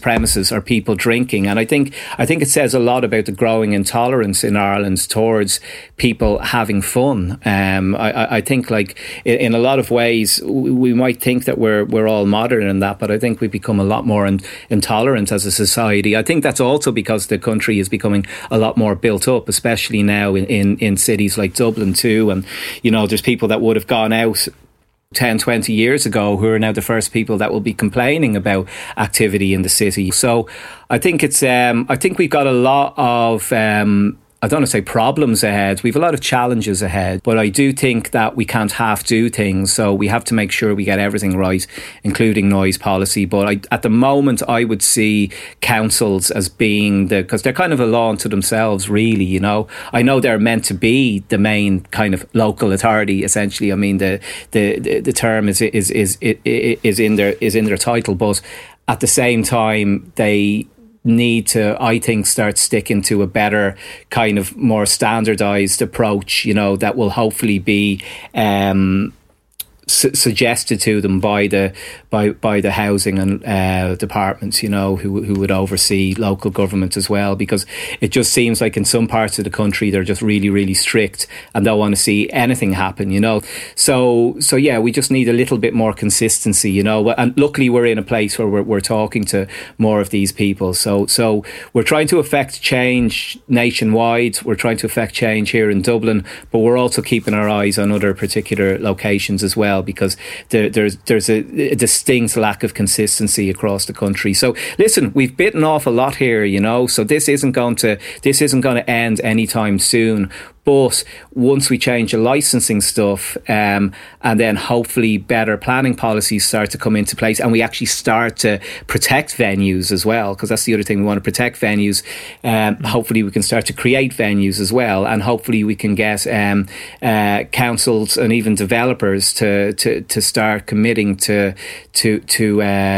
building, venues. I know that's maybe not a popular concept with some people, or idea that a a developer builds a venue, you know, in order to be able to put in like a larger development in a particular area. But if they don't, you know, it's up to communities like ours to be able to have the money to do that, you know, and to be able to get the permission to do it, you know, which comes with all sorts of other challenges. So I think if there's not just one way to do this, you know, and if we can get developers to commit to providing spaces, because that's all we need at the end of the day. You know yourself, we just need a room. We just need a large room in some cases, you know. But this could mean even going down the scale, not even large scale developments, but like if for a hotel development, for instance, where the developer would ensure that there's an entertainment space in the basement, or that there's some sort of room somewhere, maybe even on the rooftop, you know, above the gym or something, where events could happen. You know, these are the kind of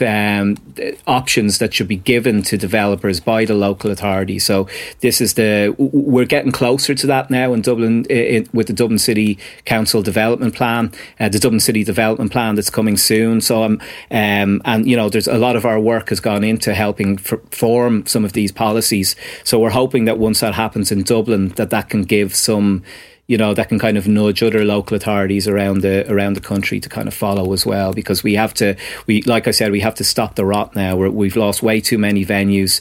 We've lost 84% of dance spaces in the last 20 years or so, and we need to get some of those back. So and we need more community venues as well, venues that aren't just all driven by the sale of alcohol. You know, we need spaces that aren't as reliant on alcohol sales as well, which could mean that there's, you know, some state funding.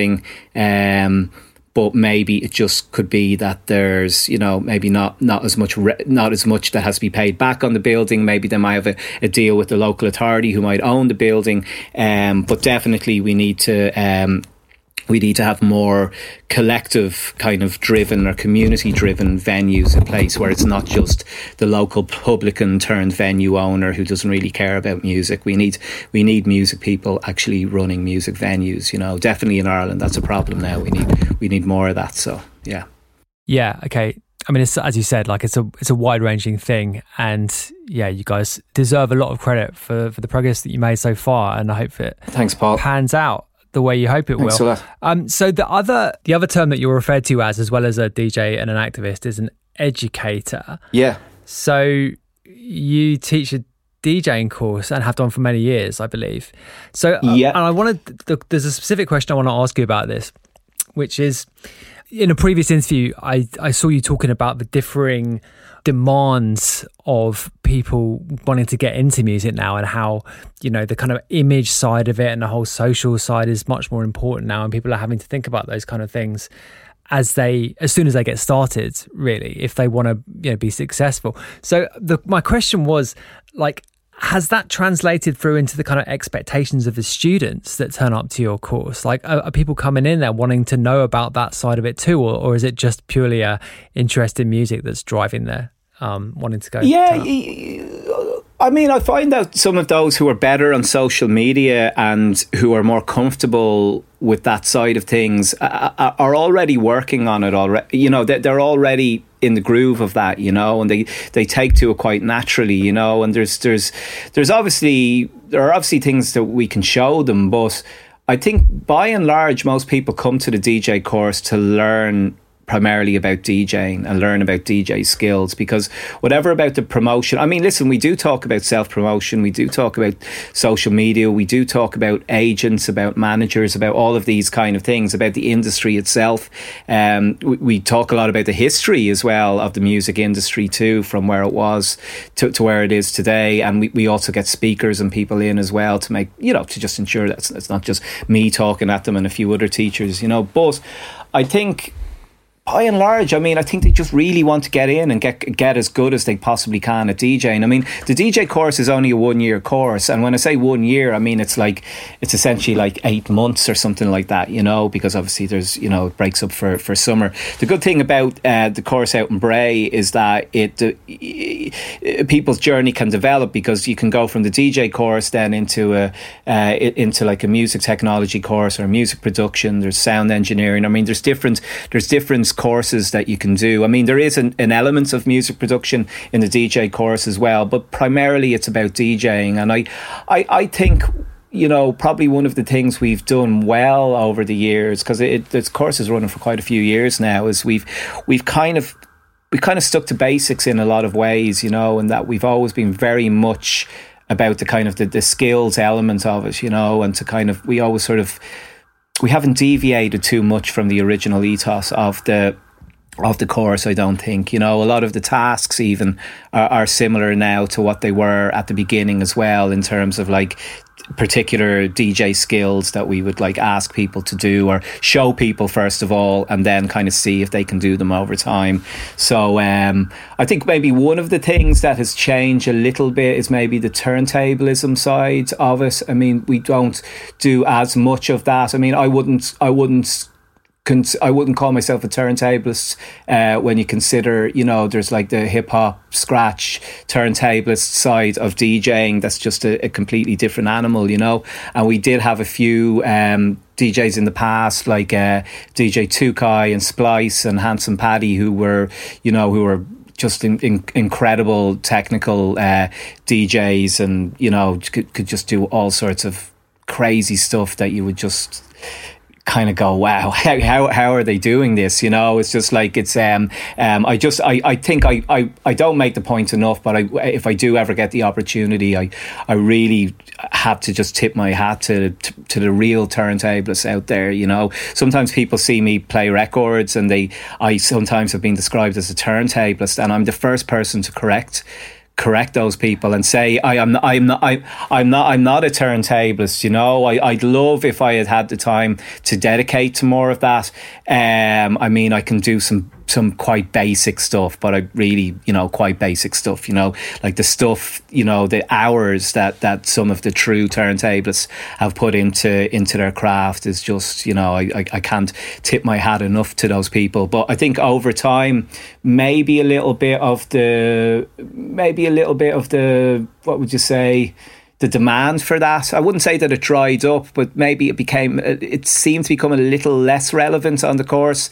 And then also we sort of had a change in teachers as well. Doug is kind of another style of DJ again, and he's a little bit more kind of, Doug Cooney, be a bit more into techno, and he's shown them a lot of kind of music production. He's a real all-rounder as well. But I've found that overall, a lot of the kind of the type of DJs that are coming onto the course, a lot of them, it's I wouldn't say it's like a techno course, but it's definitely become a lot more techno heavy than it was, let's say, when I started. Do you know what I mean? But it's not to say that won't change. But yeah, the course is evolving, but at the same time, we always like focus quite heavily on the skilled side as opposed to the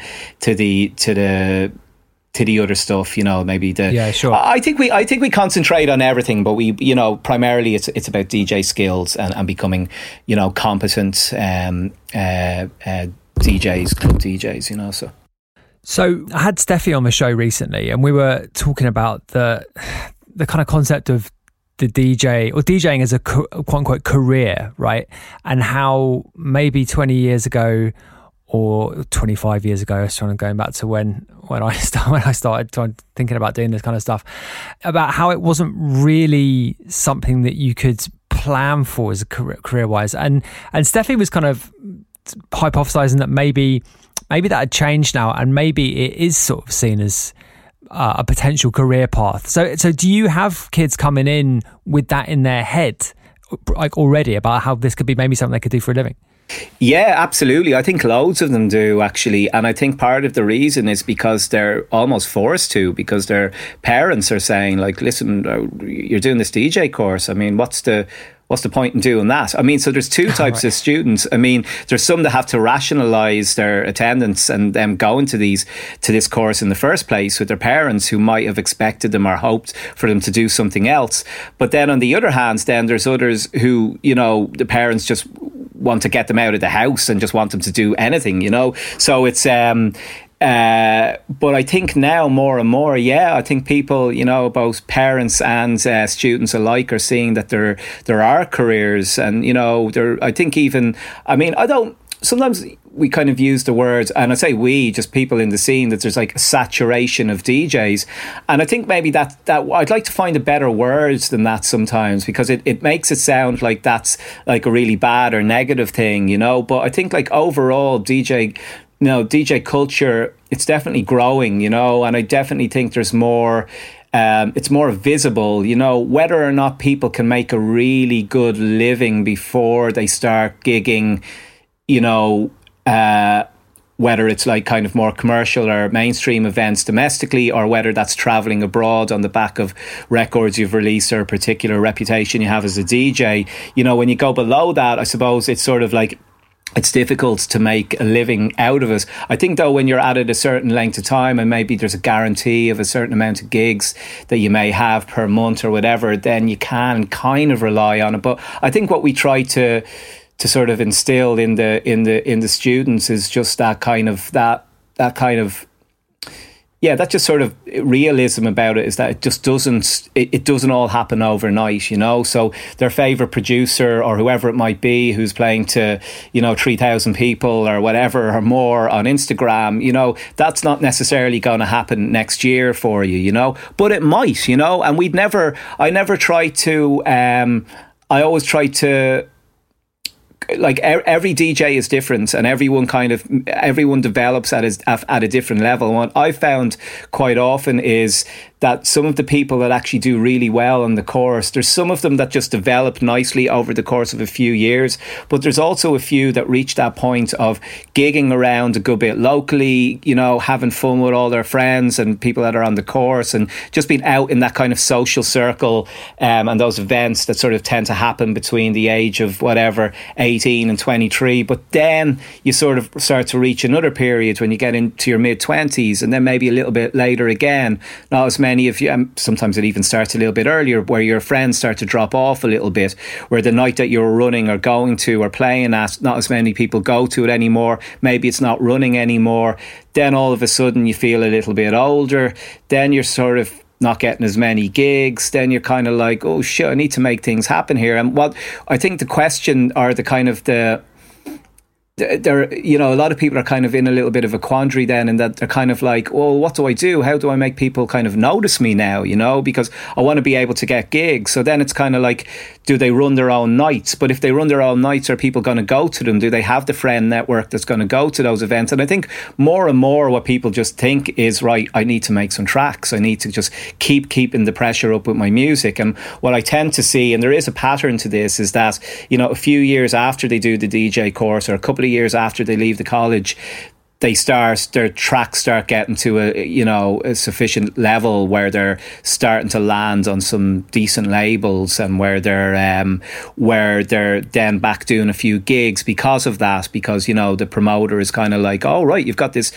record out, or you're on this label, that's great, we need to get you for a gig, or whatever it might be. And what I love seeing is that person who has like been putting all of their time into the studio is now just stepping up on the decks, and it's second nature to be able to DJ really well, you know. And I think it's great when kind of people have the attributes then to make a kind of a good, successful DJ producer, you know, in today's kind of DJ world, you know, because sometimes a producer can go out there and they don't really have the kind of the DJ or mixing chops yet, and then vice versa, you know, they're DJing but they haven't put out the tracks or records yet to be able to get the gigs they want.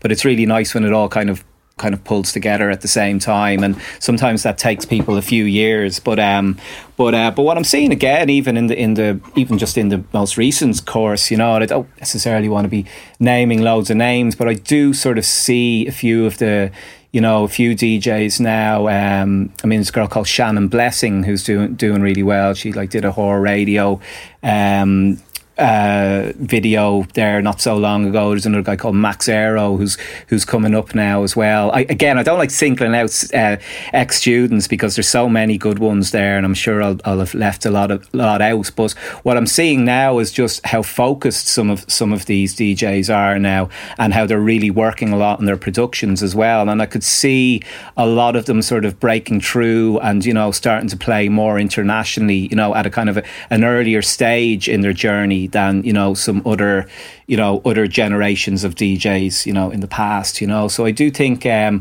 think some DJs, and I don't want to say they're kind of learning, you know, how to play the game. I don't like kind of talking like in those sort of terms too much, but they're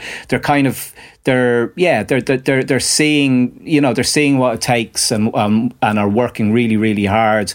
And yeah, I'd like to think that some of those people will be able to kind of break through on a kind of a wider level, like I said, sooner than later. Yeah. So. Yeah. Sure. I mean, it's an interesting thing, really, because I can absolutely see the value in that kind of input to a career, right? It must be extraordinarily useful. And I always kind of kick myself for not having studied music technology more seriously. You know, I'm completely self-taught at everything. And whilst there's something to be said for that, like, I do feel like having someone who really knows what they're talking about tell you how to do shit at an early stage can be really useful, just, I mean, at a really basic level. Do you know what I mean? The thing I always feel with this, I try to say it as well, is I really don't like taking too much credit as well. I mean, I know, and I do definitely get some nice feedback from students and, you know, including some of the people I mentioned there as well. But I've also seen how hard they've worked as well. And, you know, yeah, like you said, just getting that little bit of direction, you know, can really be, it can make such a big difference. But at the end of the day, they are the ones that are putting in the hard work and are, you know, spending time on making tracks. And, you know, maybe there's more available to them now, you know, certainly with music making online now as well. I mean, I remember, I don't know who I saw an interview with, or maybe it was someone like Carrie Leckebusch or somebody like that not so long back, or maybe it was a few years back, who knows, but they were just sort of talking about how, like, when they were making music originally, there was no YouTube videos, there was no kind of information around, and I'm sure even getting feedback from people was difficult as well. But now it's like, you know, you can, you know, it's very easy to kind of get feedback. But again, whatever about feedback, whatever about videos, whatever about people showing you stuff, I mean, I think it's just, you know, hard work still sort of like, you know, is the most important. And I think, yeah, I think what I'm seeing with some of them, and I'll just finish on this bit, or what I have seen a lot of the better ones as well, or the people that are going places with it or make a difference, is they understand that getting too caught up in partying and wasting too many of their weekends or too many of their nights, you know, in a kind of party mode or party lifestyle isn't necessarily going to serve them well. And that can sometimes take a while to get out of your system. But I think ultimately a lot of them do reach a point where they kind of go, right, it's time to take this seriously. Because you can, I think with DJing, quite a lot, you kind of have to sort of drag yourself from back up off the ground a lot, you know what I mean? And there are the times where you could very potentially just give up. But I think quite often it's also that sort of catalysts to just make you try that little bit harder again and actually go into another kind of, you know, increased, intense sort of mode in terms of your work rate and wanting to do better and wanting to make better tracks and wanting to put out mixes and just wanting to be a better artist, you know. And I definitely think there's a kind of a staying power in, you know, a lot of the better DJs and stuff who are able to just take things to another level, you know, not long after times where you may have met them and they were maybe a little bit sort of down-spirited about things. And I love seeing that kind of, that quick elevation that can happen with some people sometimes when they get a knockback, is they turn that knockback into something really positive. And, you know, it's definitely something that's in the back of my mind sometimes when, you know, when things aren't always going as well as I wanted to, is that, you know, you have to turn that negative into a positive. And yeah, I think that's the sign of successful or good artists or people who actually stay in the game, is their ability to be able to do that. So yeah, I mean, it's crucial, right? Because I mean, no one has an uninterrupted period of success. It just doesn't exist, right? And like you say, like your ability to, like, first of all, learn from your mistakes, but also like not be too discouraged when things happen that don't go your way, right? I mean, it's just part of life, really, and you've just got to be, I guess, bloody minded about it to an extent, you know, because I mean, it's hard doing this stuff, right? And there's so many people trying to do it, and whilst it's not like you're not directly in competition with people in that respect, like it is a landscape in which you've got to carve out a space for yourself, right? So the last thing I want to ask you, I've noticed that you mentioned the KLF in an interview, and I've just finished reading John Higgs' book about the KLF, which I don't know if you've read it, but it's awesome if you haven't. But he makes the point in that, or rather, he makes the argument, and I'm not completely sure that I agree with it, but tell me if you do. He basically says that musical genres essentially stopped being discovered around the early 90s, or certainly stopped emerging with the same regularity that they had done in the previous few decades. And so first of all, do you agree with that? And then secondly, if you do agree with that, like, where does that leave a genre like techno, which dates from, you know, before that, say the mid 80s? So that's a two-parted question, a question with two parts. So tell me what you think. Yeah. Well, I can see, I think with every generation, I mean, you tend to feel that music sort of ended at a certain point. And I think I saw some sort of study recently or some statistic around the age that people stop listening to music at. I think it's something somewhere in your 30s or something like this is when people start to feel that it's not as important in their kind of everyday life as it once was. But yeah, I mean, I suppose you could make the argument that, like, you know, rave culture and rave music was about recycling the past, you know, so that would definitely sort of back up his argument there a little bit. But then, you know, if we're to fast forward a little bit to, it depends again who you're talking to, because I mean, I know some people, you know, people that are older than me who would kind of say that, you know, the whole thing started kind of, you know, essentially kind of not falling apart, but kind of like it stopped reinventing itself around 93 or 94. You know, there's some people I know that will like absolutely believe that, you know, and they think that everything came after that was just wasn't up to the same standards and wasn't recreating itself in the way that it had before. Then of course you have, like, I forget what year it was a Christian Vogel's album that was like, you know, all music has come to an end, or whatever the name of that one was. Listen, I feel that like techno has definitely been going around in a sort of a cycle since, I mean, it kind of seems to go around in a kind of 6 or 7 year cycle or thereabouts when did it... Okay, like, I mean, the genres I'm thinking of, if we're thinking dance genres that have sort of popped up, I'm sort of thinking like dubstep and grime. And then, you know, I suppose if you like, you can kind of maybe try to attach those to, you know, you can attach those to other genres as well, you know, whether that's drum and bass and jungle or reggae and dub, you know. So it's like, so yeah, I mean... I don't mind. I mean, sometimes, yeah. I think now we're very, you know, music and dance music. It is quite reflective, you know, in terms of like it does tend to reflect on the past a lot more than maybe the future sometimes. But then, of course, part of the reason for that is that a lot of newer crowds and younger people want to experience the kind of like the essence of rave culture and, you know, break beats and fucking jungle and, you know, hardcore techno and all of these things. You know, they want to hear and feel what it was like back in the day, you know, and you know, we can just, I suppose, you know, that's just maybe the greatest sort of like dance sort of party music that there is, you know. So I think in a lot of ways it makes sense that people come back to the early 90s a lot, because there's just something really magical in that period. And I'm about to say that won't ever be repeated, but it's clear that it is being repeated, you know. So so I don't know, I think it's like, I would like to see, I mean, I think like the scene at certain times has got a little bit too po-faced, you know, to the point then that not as many people are supporting dance music anymore, and it becomes a little bit more fringe.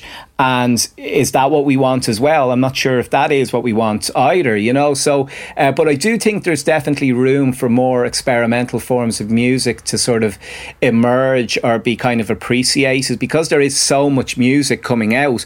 I think sometimes it could be that, who knows, maybe we have kind of maybe we have sometimes come across new genres, or, you know, new emerging genres at least, or styles that we just sort of overlooked, and then they never ever really went much further, you know. So these are the other things, you know. Right, yeah, that's a really interesting point, if I could just jump in there, yeah, because you're absolutely correct to say that there's just the volume of music that comes out now is just in so far excess of, you know, that supposed period where music stopped getting invented. And it's so much harder now to get music noticed. And I think familiarity is probably rewarded now in a way that it maybe wasn't before. Like, I think the whole playlist culture reinforces that as well, even though maybe it provides a space for certain emergent styles, if not actual new genres. But yeah, no, it's a really interesting point. Yeah. Yeah, I mean, I suppose finally in that, maybe there's not much more to add on that, but I think it's like, it would be really nice if there was, like, I do know, like, dubstep, like, it just made it helped techno so much when that happened, you know. I think that's that's probably not even celebrated as much as it should be, you know, because, like, when you consider people like Surgeon and Neil Landstrom, who were, like, really, and still are, like, you know, kind of at the front and centre when it comes to kind of new developments and, you know, new strains and ways of doing techno, you know, for them to kind of incorporated dubstep and kind of, you know, the emerging kind of UK styles into what they were doing at the time, I think that really rubbed off on so many different people, and it made a lot of people in techno think a lot more as well about bass and then over time as well there were other things emerging just in terms of sound design and texture, and I think it all just sort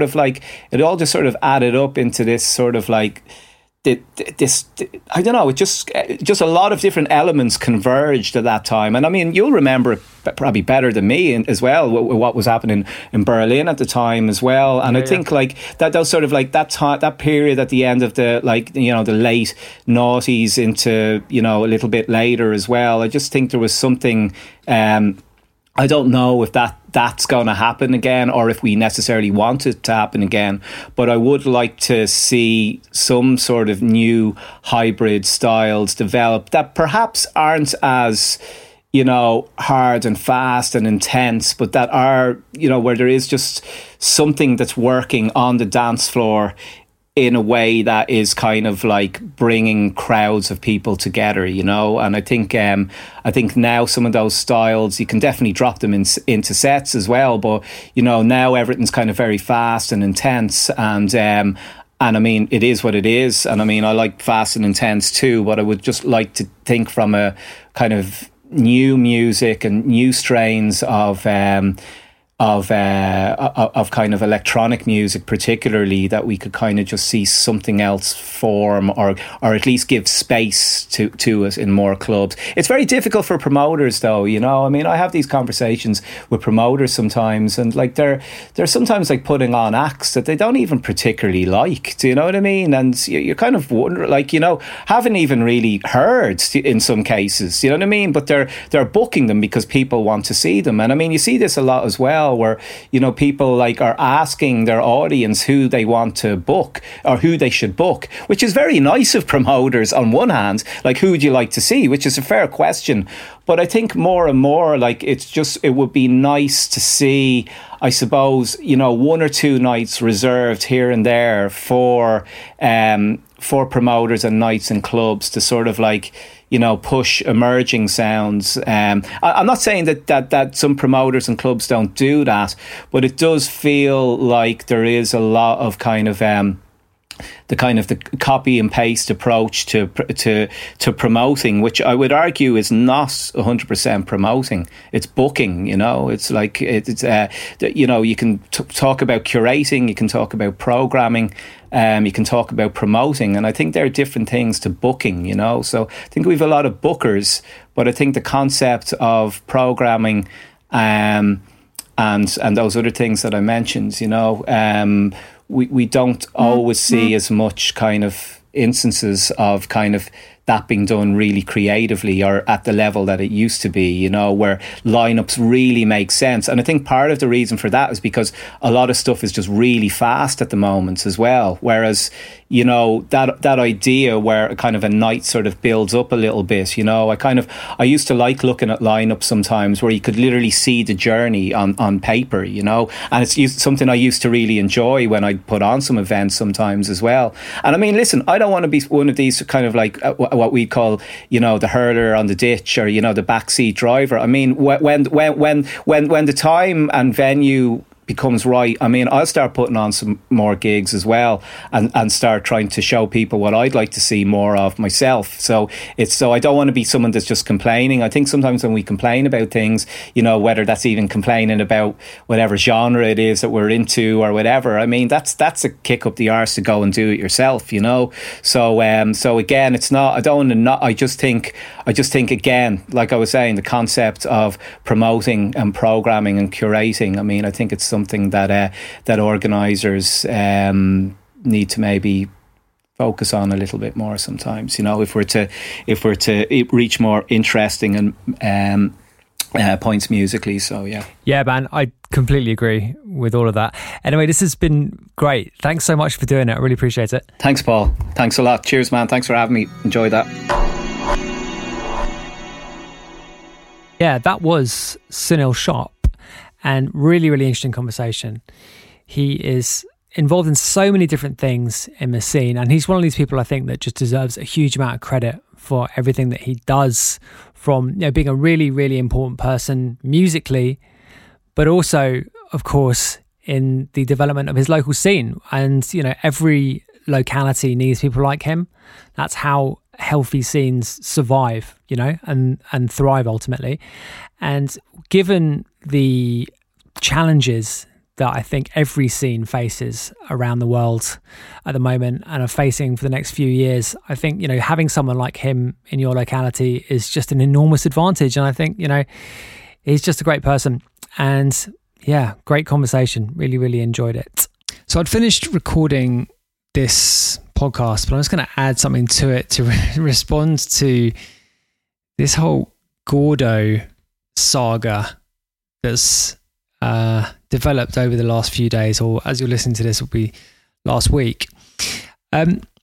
So for those of you who didn't notice what happened, this dude Gordo, who is the guy who produced a bunch of the stuff on the Drake album, the recent Drake album.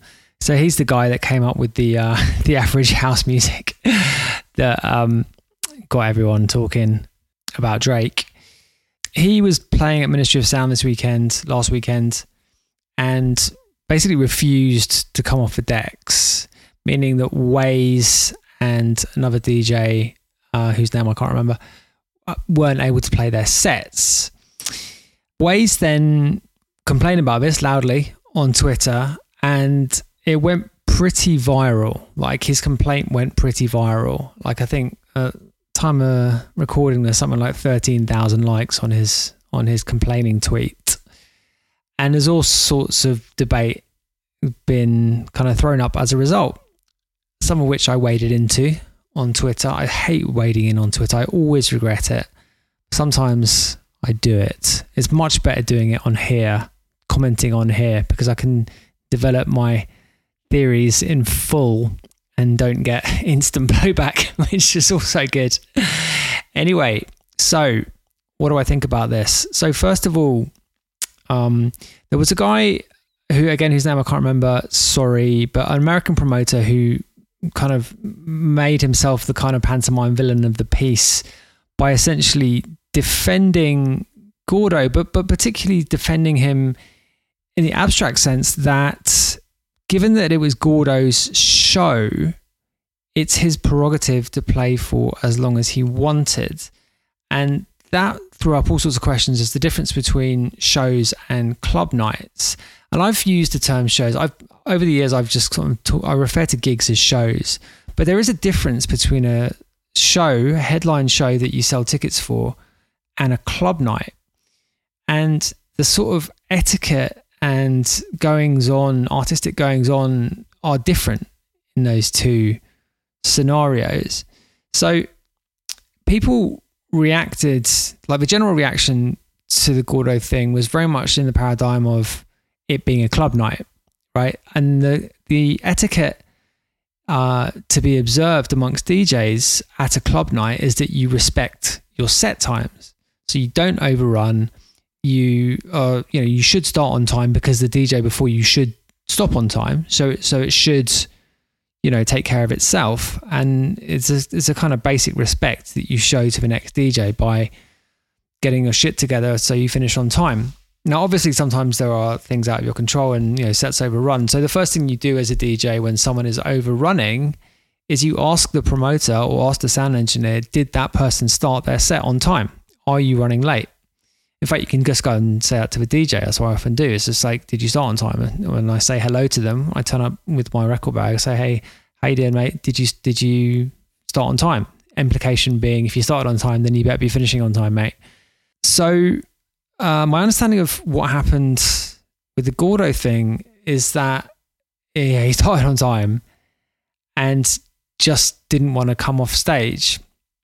Now, it's a little bit ambiguous as to the extent to which it was his show. So on the flyer, it's just him and it's very much Gordo, and then also featuring in small writing some, the supporting DJs. So it's a little bit ambiguous, this one. Now, really it's on the promoter to sort this out. If you've booked a headliner, quite often it'll be difficult to get more than 2 hours out of them contractually, right? So it will be, the booking agent will push back and the manager will push back because they'll want to, if they're booking an extended set, they want to make it a feature of that, and that might be more money or whatever.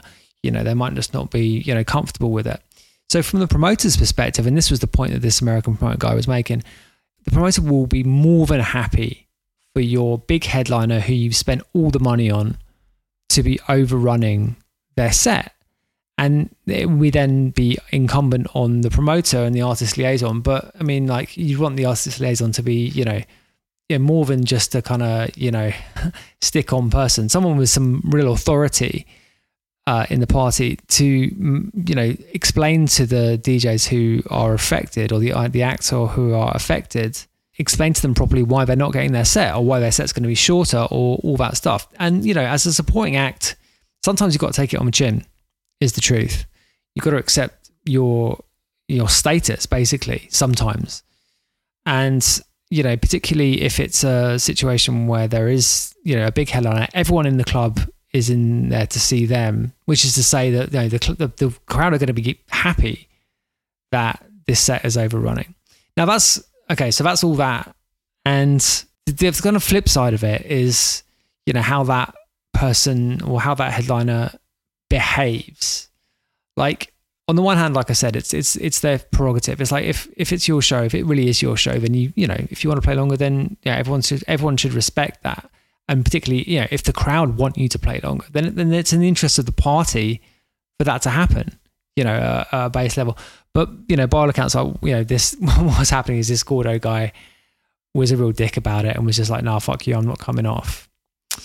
And a lot of the sort of perception around you as a performer, relates to how you behave, So if you'd been courteous about it, I think goes a long way. The way you conduct yourself socially in that professional setting, which is to say that your kind of like interactions with people who you're dealing with professionally, but in a club setting, it is sort of a social thing. The lines are blurred. It's going to determine the way people react to it.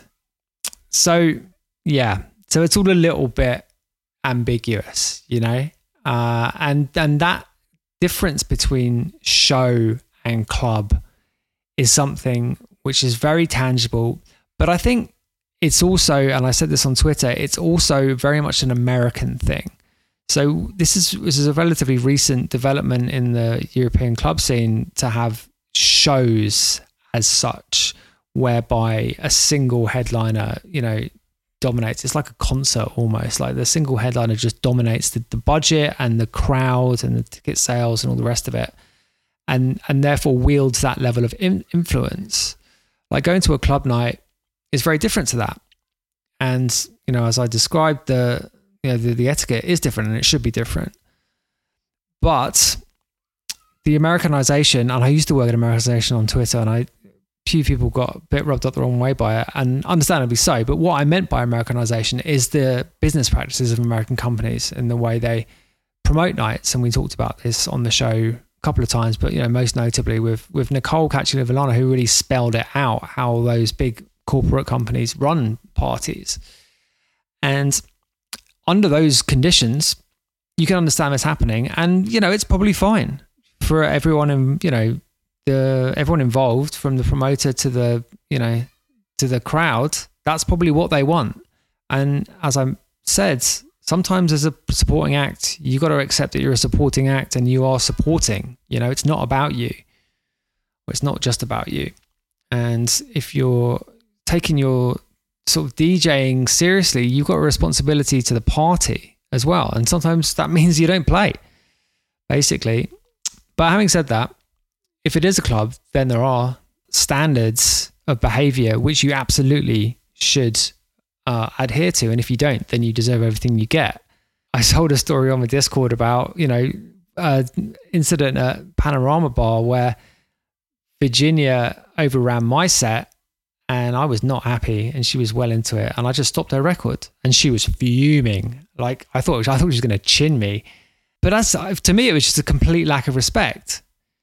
And I checked if she had got on time, and she'd played 4 hours and was like more than 10 minutes into my set. And to me, that was just like saying, fuck you. We were able to laugh about it afterwards, and we talked, it's not a big beef or anything, but, everyone has their moments and you shouldn't hold a grudge like that. But, my way of dealing with it was like, with a sort of a smile and a wink just to hit that stop button. Right.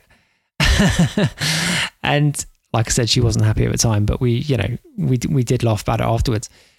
So yeah, I felt like I felt like I had to clarify my thoughts about this. Like I say, because it does fit in with other things we've talked about on the show, which is the way ticketed events, of which this is a part, the way ticketed events have taken over the dance scene. And when you're selling tickets, it means someone on the bill is expected to shift those, right? And as Patrice said last week, what you get paid, your status as a DJ now is your status as a ticket seller, your ability as a ticket seller. So yeah, that's what that is. But I mean, people love to bitch, and everyone likes a villain, and I think people are going after that Gordo guy partly because this kind of Beyonce and Drake doing house is kind of quite rightly, I think, seen as being, well, certainly seen by a lot of people in the scene as being a bit like, okay, like you're doing this for, it's a cash grab, and I think people are rightly cynical about that.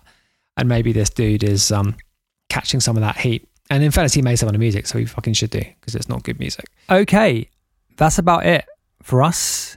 As I mentioned at the top, if you want to support the show, then head on over to patreon.com/scubaofficial. There's a ton of bonus content for you there, and also access to the private areas of the Discord. Join the Discord anyway, regardless if you want to do Patreon or not. hotflushrecordings.com/Discord. Follow that Spotify playlist, link in the show notes. And yeah, we're done. I'll see you back here, same time, same place next week for the next episode of the Not a Diving podcast. Thank you.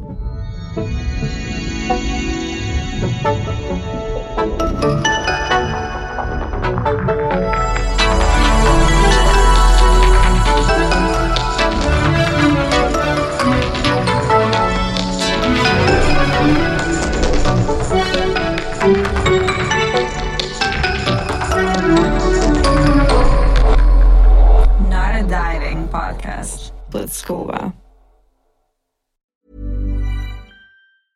Mom deserves the best, and there's no better place to shop for Mother's Day than Whole Foods Market. They're your destination for unbeatable savings, from premium gifts to show-stopping flowers and irresistible desserts. Start by saving 33% with Prime on all body care and candles. Then get a 15-stem bunch of tulips for just $9.99 each with Prime. Round out Mom's menu with festive rosé, irresistible berry chantilly cake, and more special treats. Come celebrate Mother's Day at Whole Foods Market. Planning for your next trip?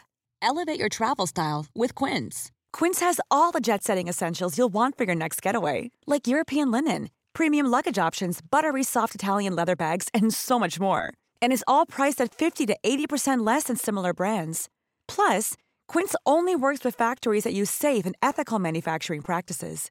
Pack your bags with high-quality essentials you'll be wearing for vacations to come with Quince. Go to quince.com/pack for free shipping and 365-day returns.